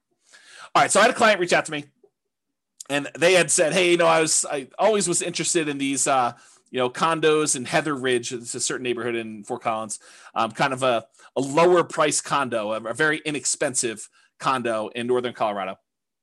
And so I thought to myself, why not show what these lower price condos are in Northern Colorado? Because, some people are scared away. They're like, man, I don't know. I can't afford, income wise, a $440,000 property, James. I don't know. Maybe I'm crazy, but I can't do it. No worries. So here's lower price Nomad, right? So there were 9 condos listed or sold in Fort Collins, in Heather Ridge in 2021, in the last 6 months of this year, in what probably is the hottest, craziest market I think I've ever seen. There were 6 properties that were for sale. The 1-bedroom version sold between $163,000 and $180,000. A lot more reasonable, even more reasonable than the 2015 Nomad book. The 2 bedrooms sold between $210,000 and $225,000. Still less expensive than this. And so here are the return on investment quadrants. I think this is the 1-bedroom one. This is the 2-bedroom one. I just did Brian's spreadsheet to kind of show that. And so you can see this is the appreciation. This is the appreciation. This is the cash flow numbers. It's still negative cash flow. This doesn't solve your negative cash flow issue because the rents we're getting on these is commensurate with a 1-bedroom or a 2-bedroom. Okay. So the cash flow is still negative, but it's a lot less for you to get in. It's 5% of these prices instead of 5% of 440 to do it. Okay. So I guess what I'll talk about this is, the overall return, I'll do that and I'll talk about what I want to talk about. So the overall return was 45.3, still pretty good. And this return was 50.7. Not bad at all. And so what I was going to say is this, right? And this sort of relates to what's coming about the learned helplessness, but I'll say it here, and then maybe I'll give you a break, and I'll come back a little firmer, a little harsher, a little bit more direct later on when I talk about learned helplessness and some of these things. So here's what I'll say: start where you are. If you're in the income or down payment savings or whatever it is, where Heather Ridge is what makes sense for you based on where our market is, then start here. Don't decide not to do anything or get frozen because you can't do these $440,000 new construction properties. Do what you can. Now you may say to me, but James, I don't want a 1-bedroom property. I don't want a 2-bedroom property. I really want a 6-bedroom property with a swimming pool and horses and 3 acres on Mountain Avenue in Fort Collins. And it has to be all brick and have like character and be on the National Historic kind of like property thing, and I want to pay less than $100,000 for that. Yeah. See, start where you are. You can want all these other things, but if that's not what you can afford, then that's not what you can afford. So do what you can. And if it means making a decision to live in a property that's, $180,000 or $225,000 or whatever it is, in order to start down the road of achieving your goals, then you do that. So that's what I would say. Kevin says he sold off houses to reach the minimum retirement income. Then you're limping into the ideal income limit. That's correct. Yep. That's another way of saying it, Kevin. Yep. You're right. Okay. So why Nomad? And I should be clear. I did include examples of 20% down and 25% down. I didn't do like all the creative financing stuff or all these different alternative investing strategies, but a lot of what I said tonight could be just as easily applied to any other real estate investing strategy. The fact that property values went up and interest rates went down and rents didn't go up quite as much. A lot of what I've been saying applies to all these other strategies: 20% down, 25% down, 30% down, buying properties all cash. Like the same stuff applies. Okay. But why Nomad in particular? Well, one of the reasons we tend to look at Nomad is it's a lower amount of down payment needed to get started than many other real estate investing strategies. So with a lot of other strategies, you need 20% down or 25% down. If you only need to save up 5% in order to start acquiring properties, that happens a lot faster. Okay. You can do it with nothing down. So if you don't have any down payment, but you've got good income, you can go to Severance, you can go to Windsor, you can go to Wellington, and there are nothing down loan programs, USDA, VA, if you happen to be a veteran. You could do some of these like local banks have nothing down loan programs. There's definitely restrictions. You got to be able to qualify for the loan. has to be within a certain range of price. You got to have a certain amount of income. So and a lot of times, depending on the loan program, it has to be in a certain area. But you can do it with nothing down. Someone else mentioned 3% down earlier. You can do it 3% down. But I think a lot of folks are going to be doing the 5% down. That's what we typically model. And so it's a lot easier to save up 5% than 20%. So that's one of the reasons why we do it, because you can acquire properties faster, and then the market is working in your favor. If you weren't in the market in that little honeypot neighborhood I had at the beginning, and you didn't see $100K in equity increase on the properties you bought the year before to this year, then it's problematic. That's why it's better to have the 5% be in the market and kind of acquire that. So as opposed to saving 15 or 20 or 25% down for most other traditional real estate strategies, Nomad is better because you can require less down, which means you can acquire properties faster. The other nice thing I think about Nomad is you do it once, you buy a single property, you catch your breath, you evaluate, you take a year off, you decide what you want to do, you study, and you can make a decision. Should I do this again? Or I was crazy. I don't know what I was thinking. James must have kind of talked me into some crazy voodoo magic, and he doesn't have to do it, which I'll say this too. I'm in a really interesting position because I have almost zero incentive at this point to not tell you the truth, right? Like you could argue since 2003, what is that, 18 years, that I was induced, that I was incentivized to sort of like encourage you to buy houses, because these classes are largely free. I may charge them in the future. So if you're listening to this, you paid money for it. Thank you very much. But at the time we're teaching them, they're free right now, right? And the reason why they're free is I was educating you, providing you great information and tools and resources with the hope that some small percentage of you would decide to buy a house with me as your real estate broker, and I would make $7, $8, $9, $10, $13, $15,000, whatever it was. 3% of whatever the price of the house is pretty typical in our marketplace. So go ahead and multiply that out. $400,000 property, I was being paid $12,000 to help you buy a house. That was incentivizing me to encourage you to buy properties, right? This is like not a secret. I mean, it's not like hidden. It's not something I always talk about, but guess what? I'm taking a sabbatical. So I have like no incentive to sell you on this. I can tell you the truth. And the truth is, still what I'm telling you. So it doesn't matter. I'm not incentivized to tell you this anymore. I can tell you exactly what the truth is, and this is still the truth. It's not like I'm being compensated anymore. Okay? All right. Do it once, catch your breath, you evaluate, you decide if you want to do it again next year. That's up to you. You get to choose. You get to look at the market and evaluate, can I get my X percent of the market? Thank you, Bob and Barbie. I do appreciate that. I feel like I've always told the truth, but there is an incentive for me to not tell you the bad stuff. But I do. But there you go. Yeah. Likely story. The timeshare pitch is coming. Oh my goodness. Okay. So you get to decide after you evaluate whether or not you want to do it next year or not. Another reasons why I like Nomad over the other investment strategies is you get better interest rates than non-owner occupant. Just the interest rates are better.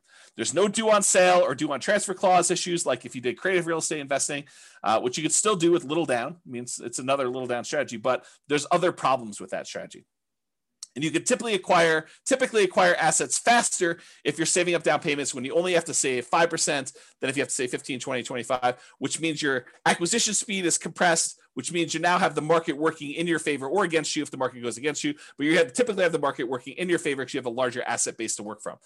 So there are exceptions to this, but if you have an exceptionally high savings rate or a large asset base to start, then this doesn't apply as much because you're really just deploying assets at that point much faster. Okay. So we've talked about this concept a lot tonight. What's the alternative if you're not going to do Nomad? And I wanted to talk about this concept of learned helplessness because I think it's relevant. It's probably been relevant this whole time, but I thought this class really drug it out of me, whatever the correct verb tense of that is. Cece says, I feel like the biggest barrier to Nomad is the bank refusing to fund after the second one with the justification that you're building out your portfolio. All right. So Cece, for your benefit, any Nomads that are on that have bought more than one property, please tell Cece about your experience. Did the bank tell you or give you any hard time about acquiring the property? I'm not going to prompt you. Please go ahead and tell Cece and she can do this. And Cece, this section on learned helplessness is for you. Okay. So there you go. The whole bunch of people that are talking there. All right. Learned helplessness. This is a quote from Arnold Schwarzenegger. Learned helplessness is the giving up reaction, the quitting response that follows from the belief that whatever you do doesn't matter. I'll even add to it. It's like, it's the fears that prevent you from doing the things that you probably should do. You know, you've learned, you've conditioned yourself to be helpless, to not seek action and do that. Okay. So I don't know if that helped you in ACC, but there's a couple people at least telling you that it's a non-issue. Here's another quote from Elon Musk. Thinking in probabilities, which is related to this. Outcomes are usually not deterministic. They're probabilistic.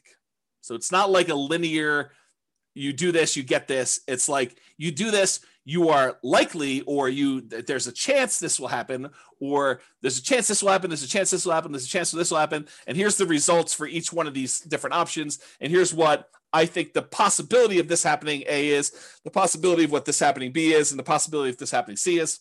That's kind of like my kind of expounding on Elon Musk quote there.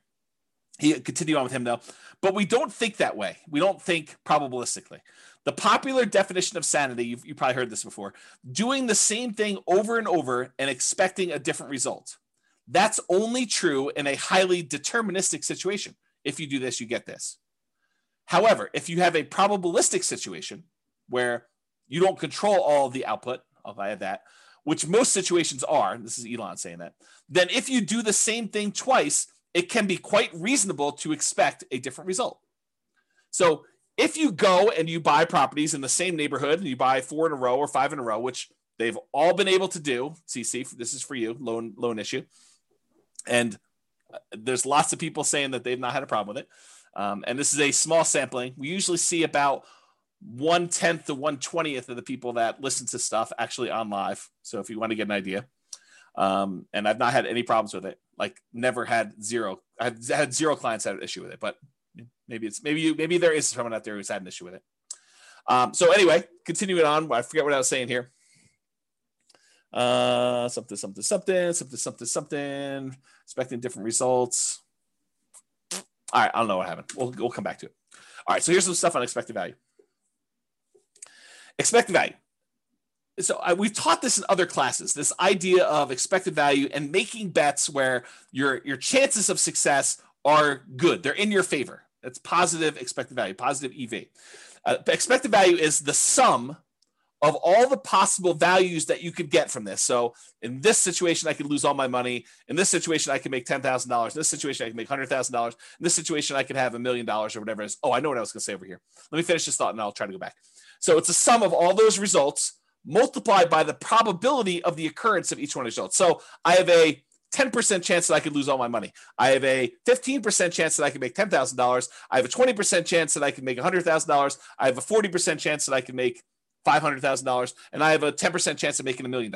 If you multiply the probability, the percentage chance you have, times that dollar amount, and you add up all of those, that is the overall expected value calculation. It tells you what, if you could have all of these results happen to you in the proportion that the chance of it happening to you would happen, this is what your outcome would be on average. That's what it means.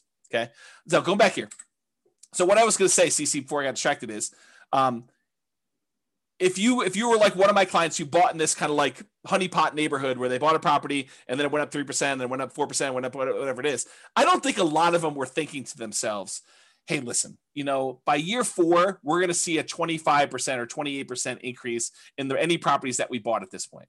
I don't think any of them had that in their kind of like probability part of that. I think a lot of them thought, hey, listen, I'm going into this. I think there's a good chance we'll see 3%-ish appreciation, maybe a little bit more, maybe a little bit less. There is a chance that the market could go down, but I'm ready to go buy another house and get that one at a discount the next year if I go and do this. But you had to be in the market in order to have that really small chance probability for you to see 100K times however many houses they ended up buying in that neighborhood. So you got to be ready to do all that stuff. Yeah, Roy says, Thinking in Bets, the book, does a good job talking about EV if others haven't read it. Yep, agreed. Okay, so expected value, continue on here. So positive EV, a positive expected value, where you've taken all of these probabilities and multiplying by your expected results and having that number be positive, even a really big positive number, does not guarantee that you will be successful. it doesn't mean that you won't lose money. It means that if you could go live all these parallel universes, that you would make money, but it doesn't actually mean that you're guaranteed success. You can have a positive expected value. You can do the right thing. You can make the right decisions investing, and you can still lose money. You can get in your car and drive down the road, be on the right side of the road, be doing the speed limit, be wearing your seatbelt, be paying attention, have the radio off, have the telephone off, and you could still get in a car accident and die. Right? You could have positive EV and still do poorly. Right? You can also have negative EV and make money. You can actually have too much to drink. You could be talking on your cell phone. You could be putting your makeup on. You could be eating a cheeseburger. You could be having the music blaring. You could be, snorting a line of cocaine. You could be swerving all over the yellow line on the other side of the road, off the curb, getting like that rumble feeling. You could go into the grass and come back up onto the road and do that. You can make it home safe. And that would have been a negative EV type of situation, but you could survive it. And that's what's hard. You could actually decide to invest in dog money or Bitcoin, and you could make money when I'm not saying it is because I don't know, but you could actually look at all the probabilities of you making money with Bitcoin and decide this is not a good EV bet. This is a negative EV bet. Like I shouldn't do this, but you can invest in it and actually crush it. You can make money with it. And that's what's hard about this. To kind of use my example, you could drive to work and get in an accident and you could die. Most times you go to work, you arrive safely, and you earn wages for that day. It has a positive EV because your probability of being able to get to work safely and earn money at that job is really high. But you could actually have that very small percent chance where someone does something stupid or you accidentally do something stupid and you end up dying. There's no riskless things you do in life. So regardless of what real estate investing strategy you're doing, consider what the chances are for a variety of outcomes and what the results would be for those outcomes. And I know for someone who's just getting started, this is really hard to do. It's even, I don't know if it's, I would say this, there's a curve. When you don't know what you're doing, when you're brand new, I think it's really hard for you to estimate probabilities. I think when you have a little bit of knowledge, you think that you can predict probabilities really well, right? You start off and you realize, I don't know anything. You come to my classes for 6 months and you think you know everything and you think you can predict everything. And then when you come to classes for 10 years, you realize you cannot predict everything and you really don't know what's going on. And I think that's the weird curve. It's like, and I think you still need to try and say, there's a large part of this that I really don't know. It could be this, could be that. I don't know, maybe. But I think you come for a short period of time, 6 months, a year, whatever it is, and you think, I know everything. I can predict this very accurately. 10% of the time it's going to be this, 20% of the time it's going to be this, 30% of the time it's going to be this, and I'm good. I know all the probabilities. I know exactly how this is going to go down for me. Maybe. I don't think so. I mean, I don't think I could do that, right? So I guess try to, though. I think it's worth the exercise of sitting down and saying, okay, I'm going to do this Nomad thing. What could happen to me? I could lose everything. Sure. I mean, you get hit by a meteorite and you could die, right? I mean, there's low probability chances that you could do that. Figure out what you think the chance of that happening is. Or this could happen to me, it could go up just kind of slow and steady. Or I could see another 28% year, which I think is a really low probability sort of thing, but possible to do it. We could see massive inflation. All these different things could happen. And then look at it and say, does this still make sense probabilistically? Given an infinite number of times to try this, would I be successful doing this? Or what's the alternative? What would I do if I didn't do this? And is that better than my decision to do Nomad or whatever other strategy you're considering? Okay. Your assumptions matter when you do this, right? But historical data suggests property values and rents over any reasonable period of time, they tend to go up. Will they go up next year? No idea. Can they go down next year? Absolutely. Can they go up next year? Absolutely. Can they stay the same next year? Absolutely. But give me enough time, looking back at history, I would be on the betting side of property values and rents are probably going up. Inflation and other factors, but I think inflation is a major factor in that. Okay. So do that. When I do math, in the real estate financial planner software when I do modeling and things of that nature. And the average of the Monte Carlo runs that you do, that's technically an EV calculation, right? You're running this thing 100, 500, 1,000 times, whatever it is. And you're saying, okay, there's 1 out of 1,000 chance that it does this dollar amount and 1 out of 1,000 it does this dollar amount. You take that times 1,000 and you add up all the numbers. That literally is an EV calculation. You do the average of all of them. That's your EV for that entire run. Okay. It tends to be overwhelmingly positive. Are there times when you run this scenario that it becomes negative? Yep, sure is. And your assumptions matter a lot as to whether or not it shows negative and how negative it shows. Okay. So what is your alternative for achieving whatever goal that you're trying to achieve with this nomad or real estate investing strategy that you're considering? You know, if you're saying, hey, listen, I want to retire early, or I want to hit financial independence, maybe it's not even retire, maybe it's retire on time, or not too late because you're starting pretty late. You know, I just don't want to go to 75. I want to try to do this before 75, and I'm starting at 45 or 50, and I got to get caught up.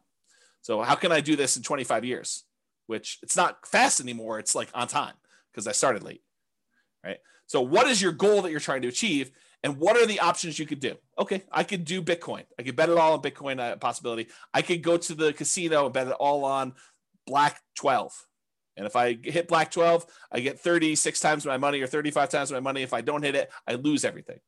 I could do this Nomad thing. I could buy 20% down rentals. I could buy 25% down rentals. I could go learn to trade options, or, whatever it is that you're considering, lay them out in front of you. Say, okay, what's my odds of doing this here? What's my chance? What's my return? What's the probability I'll do well here? Probabilistically, Elon Musk-ish, sort of think about what are my chances of being successful? Not that I'm automatically going to be, but doing that.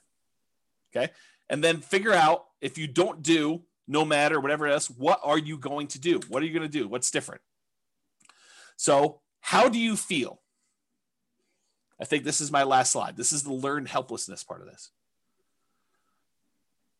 If you think to yourself, hey, listen, nothing I do matters, so why bother? What does that say? So there's a psychological concept. I've been hinting at this, and I sent it in the email. And if you guys click through, you probably saw this. But there's this concept of learned helplessness, and I'm going to butcher the explanation for it because I'm not a psychologist. I'm not teaching this, so realize that what I tell you may be slightly wrong, but the idea is sound. Okay, so they do these science experiments. They put a puppy and a dog in a kind of like crate with a metal thing on the bottom where they could apply electric shocks. I know it's mean. Don't get mad at me. They did it. It wasn't me doing it. So they had these dogs in these little things, and they had a little electric thing on the bottom that could shock them. And they would there's a whole bunch of different groups, but basically they showed that the dog would get shocked, and there's really nothing the dog could do. It couldn't get out. It couldn't jump up anywhere. And so these dogs eventually came to realize that it was futile for them to do anything. So they basically started lying down, and every time the shock came on for like a second or something like that, they just whimpered. It was very sad. They didn't want to do anything, but they learned that there was nothing they could do. And it's to the point where even if the bottom thing was shocked and one side of it was on the shocking thing and the other side was not a shocking thing, like they divided it with a little thing and they could jump over if they wanted to. They decided, the dogs learned that even if they jumped over, it didn't matter, right? Like they would still get shocked if they jumped over. But then eventually they turned off one side, and the dog was on one side, and they shocked them. And if the dog didn't think that it was even worth them trying to jump over, even though if they had jumped over, this other side wasn't being shocked anymore, they still wouldn't do it. They gave up. They learned to be helpless. They learned that there's nothing I could do. It doesn't matter what I do, so I'm not going to try anything at all. And I've since read that you have to actually learn helpfulness. The default state is helplessness. You actually have to learn that you can do something to lift yourself up out of the stuff that's going on for you. So to be even more complicated, learned helplessness is not technically true. That's the default state for most animals and for humans, because that we're similar stuff, right? So it's really, you have to learn that you have agency over your choices, and choices you make and things you do matter. Okay, so that's it. Let's see here. People are recommending books. And says, every home, every deal, every tenant, every year teaches me something new about nomading rentals. Absolutely. And I learn a ton from clients. They tell me about something. I'm like, I've never seen that before. That's new. Mike says, like fake cattle grates painted on the road stops cows from crossing the paint. Yeah, there's a story. I don't know if this is true, but there's a similar story about elephants where they like attach a little thing to the elephant's thing and they stake them in the ground when they're young, and they learn that they can't move them, they can't pull it out, and so do that. And so eventually the elephant becomes full grown, and they can put this little thing on their ankle and put a little tiny stake in the ground, and the elephants just assume that it's like fully in there. They stop trying to pull it out there. So something like that. I don't know if that's true. Thatcher says, so what or who is the alternative to James Orr for those that are just getting started? Yeah, go download the podcast today, listen to all that stuff. Sabrina says, James, a somewhat unrelated question to your topic tonight. How can I deduct or depreciate my tax return the repairs and renovations I put into the owner occupy when I do Nomad? I don't think you can. I don't think that's something you can do. Maybe there's a tax person out here, but for owner occupied, I don't think you can actually deduct it. Where he says, I think one of the most powerful mindsets is to know you're going to lose money. Make yourself understand that it's a reality and what you can do to minimize it, and then take action anyways. Keep your receipts and add to the value of the property when it becomes a rental. Yeah, so Royce says do that. I didn't think you could. Maybe there's a tax professional on who's willing to share that with you. Otherwise, ask your tax pro.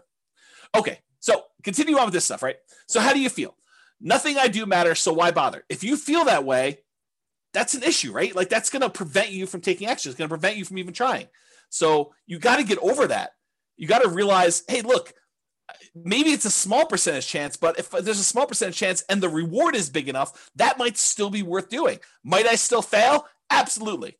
But what's the alternative? Look at all of your choices and say, I'm going to do something. It may not be a 100% guaranteed result, but I'm going to take action in the one that is most likely to be successful for me. And maybe you choose to do a higher probability with a lower reward because you've believed, maybe incorrectly, maybe correctly, it depends on you, but maybe you believe that that is better for you to have a higher probability of getting a little bit at least than to go for it and to do a lower probability of success, but a much bigger outcome. And you get to decide whatever that looks like for you. If you feel, hey, look, I tried that already, it didn't work. Yes, we all fail at things. I mean, if you listen to the class, I don't remember when I did it. It was earlier this year. I talked about like the 20 stupidest things I ever did or what I wish I knew before I invested in, like before I started investing in real estate. And I was pretty open about like, I've had some significant setbacks and failure. Okay. So I fail. I mean, I make bad investments. I don't always make money on stuff. Sometimes I do things and they don't work. Ask Jason. He'll tell you I do a lot of things that don't work, but I still get up there and do that. And I think the thing is you need to do that too. And you need to be willing to take risks. And, Royce just basically said, I'm going to lose money. Be prepared for that. Rising interest rates are killing all the deals. If ever there was a reason to buy now, it's interest rates are at all-time lows. Right. So you're going to complain to me a year, well, maybe not to me, I may not be around, but a year, 2, 3, 4, 5 years from now, you're going to say, I should have bought all those houses when interest rates were at 3%, because now they're at 4, 5, 6, 7, 8, 9, 10, whatever they're at. Right. So you think that all these deals, or you think to yourself, I shouldn't even buy the first property because interest rates are going to go up and this is unsustainable. If interest rates go up to 5, 6, 7, 8, 9%, I put it in the calculator. This is not going to work. I shouldn't even buy one property. I shouldn't even do it. Bad. That's bad decision making. Right. You do one based on what it is today. You can evaluate then whether it makes sense to do the next one. And I think in a lot of cases, it's still going to make sense because even if you get in a bad interest rate, if interest rates happen to go back down, then you could lower your interest rate, do a refinance and improve the deal. Otherwise, you just hold on to it. You got that low and it's not getting any worse than that. Okay. Home prices are too high to make my plan work. I think that's largely what spurred on this class is these home prices have gone up like crazy in that particular market. So if you're looking at it and you're saying, hey, look, these deals are ugly compared to what they were. Yes, they were. They are ugly. Cash flow is not pretty right now. It is not good. I mean, you can move to a different market. Maybe you could find better cash flow in another market. Maybe you can do something else. I mean, who knows? But what's the alternative? And is the overall return you're getting still worth doing? I don't know. I thought those returns still looked pretty decent to me, but maybe it's different for you, right? Rents aren't high enough to make my numbers work. Yep. This is like what we've been talking about. But go ahead and ask the people on the call or your friends who are like successful real estate investors, how do your properties that you bought 5 years ago or 10 years ago, how are the rents on those compared to what you paid for them? They look amazing. The rents on a property you bought 5 years ago, that's like phenomenal numbers. I mean, you basically have the purchase price from back then and the numbers today for rents. That's crazy good, right? But right now you're like making a decision. You're like, this is ugly. Yes, I totally agree. But I think you have to be like the dog and be willing to jump and see, is the other side electrified? And there's a chance, or maybe I push on the wall, or maybe I bark and they'll let me out. I mean, who knows, right? You got to try something. And if that doesn't work, you got to try again. There's like the famous thing. I think Tony Robbins sort of made this famous, but that's where I heard it from. It's like, how long would you give your average baby to learn how to walk? Well, I'm going to let them try 3 times. If they can't get it after 3 times, then we're done. They're not going to try anymore. We're just going to let them remain seated in a wheelchair for the rest of their life. They're not going to walk. No. You always let them get back up and keep trying. If something doesn't work, if they fall down, if they hit something, they knock their head, they start crying, you let them do it again. You're going to make mistakes. Things are going to happen that were unexpected. You're going to have property values go up 28% in a year that you already own. Great. You're also going to have property values go down. You're going to have rents go down. You're going to have tenants that destroy your properties. These things happen. It's inevitable. I talk about this kind of like idea of your shoelace comes untied. It's not a big deal. You don't stress out over it. You bend over, you tie your shoelace, you stand back up, you continue walking. If it comes untied again, you do it again. If your tenant doesn't pay rent, that's fine. You go call the attorney, you do an eviction, you get them out of the property, you do whatever repairs you need to do the turn, you put a new tenant in there. It's like tying your shoelace. It's got to be that second nature. Okay. Sure, it worked for him or her when they got started. There were deals then, but there aren't any deals now.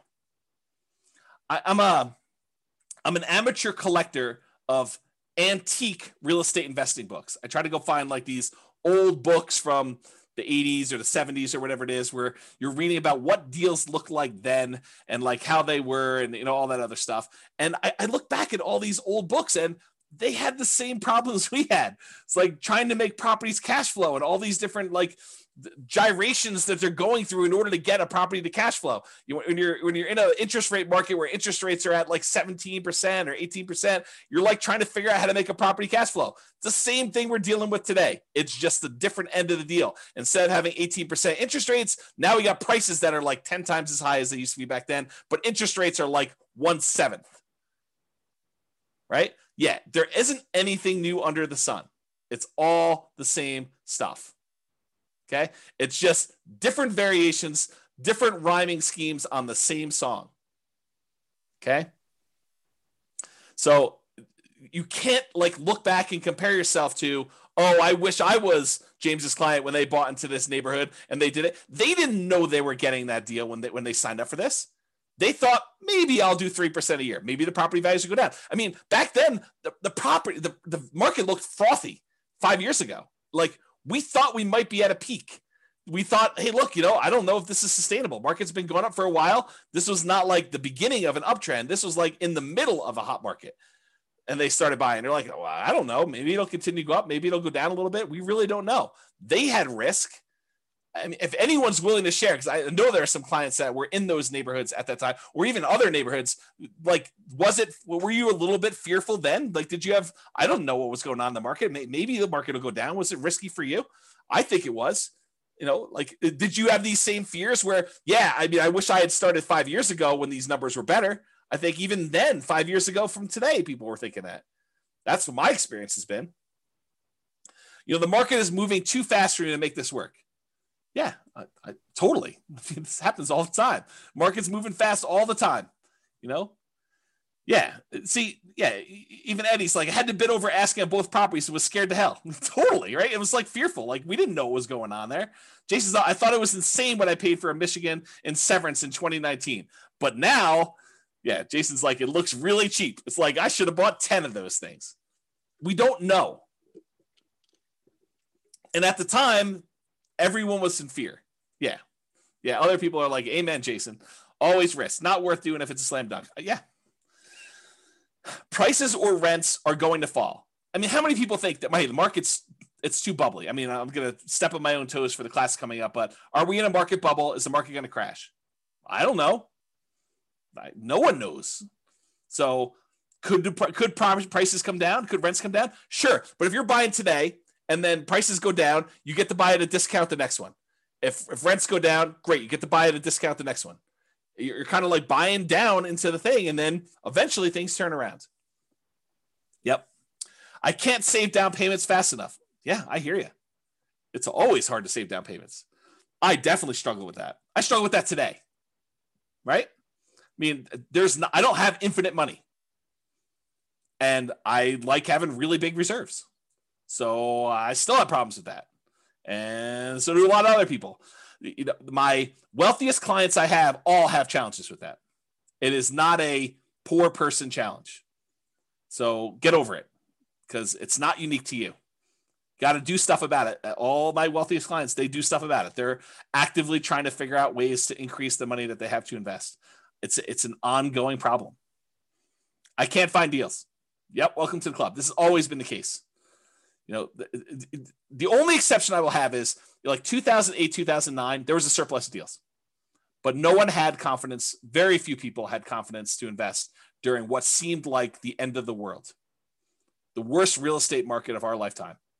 You know, a massive global real estate depression.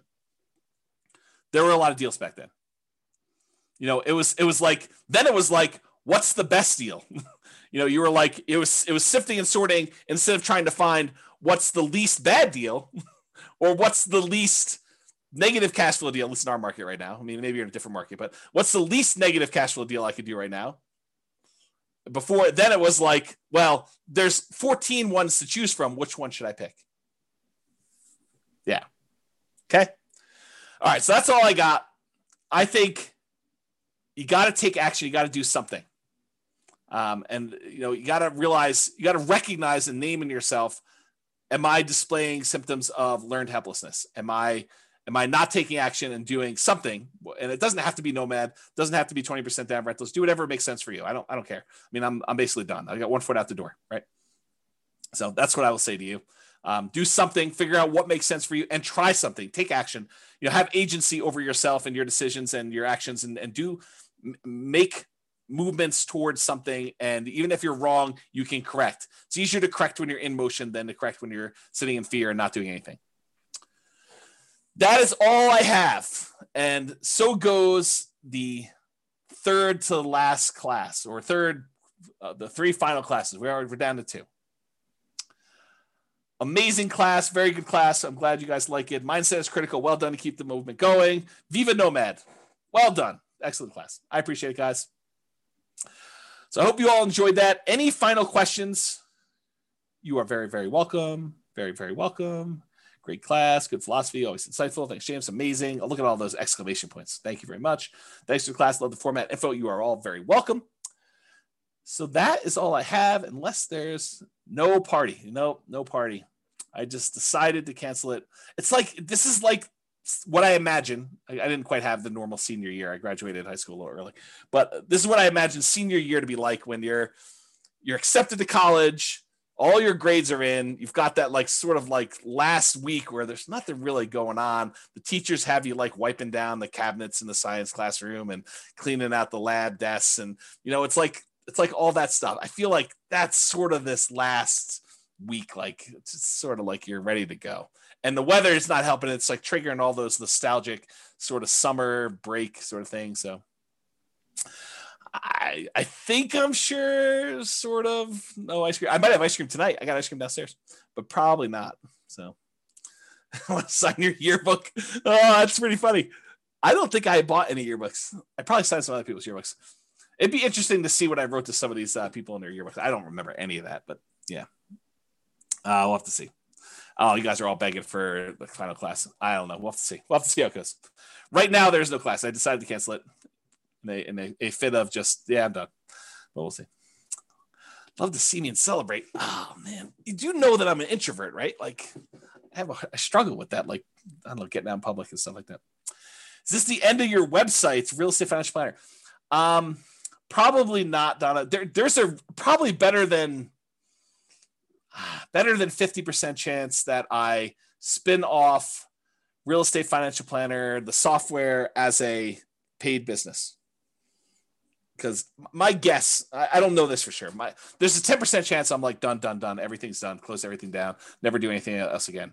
But my guess is that, especially since I've been doing this stuff for so long, and I tend to think about work. I tend to think about business. I tend to read a lot of business books. Like all of my like fun stuff seems to be business related.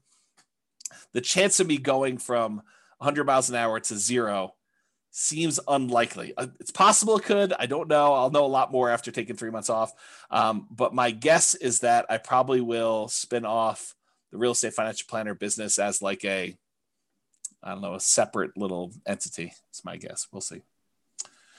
We could do it at our house. Oh, Bob and Barbie just volunteered their house. Oh, that's pretty interesting. That might be.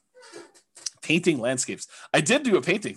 See, I did like a Bob Ross class. I have a little thing. I'll have to show it to you guys sometime. It's like a snowscape. You are welcome, Carlos. Thank you a lot, James. Thank you a million for all your help and support. I've been learning a lot from you. You're very welcome. Very welcome. Brittany says, just download all podcasts. Wish I found this a long time ago. Yep. Good stuff, right? Ray says, we'll call it Beers with Barbie. I'm in. Oh, that's pretty awesome. Just stay on a teacher schedule. Take every summer off. There's a possibility. There's definitely a possibility. The challenge, Nick, is this, right? Like the monetization for teaching the classes is actually brokerage.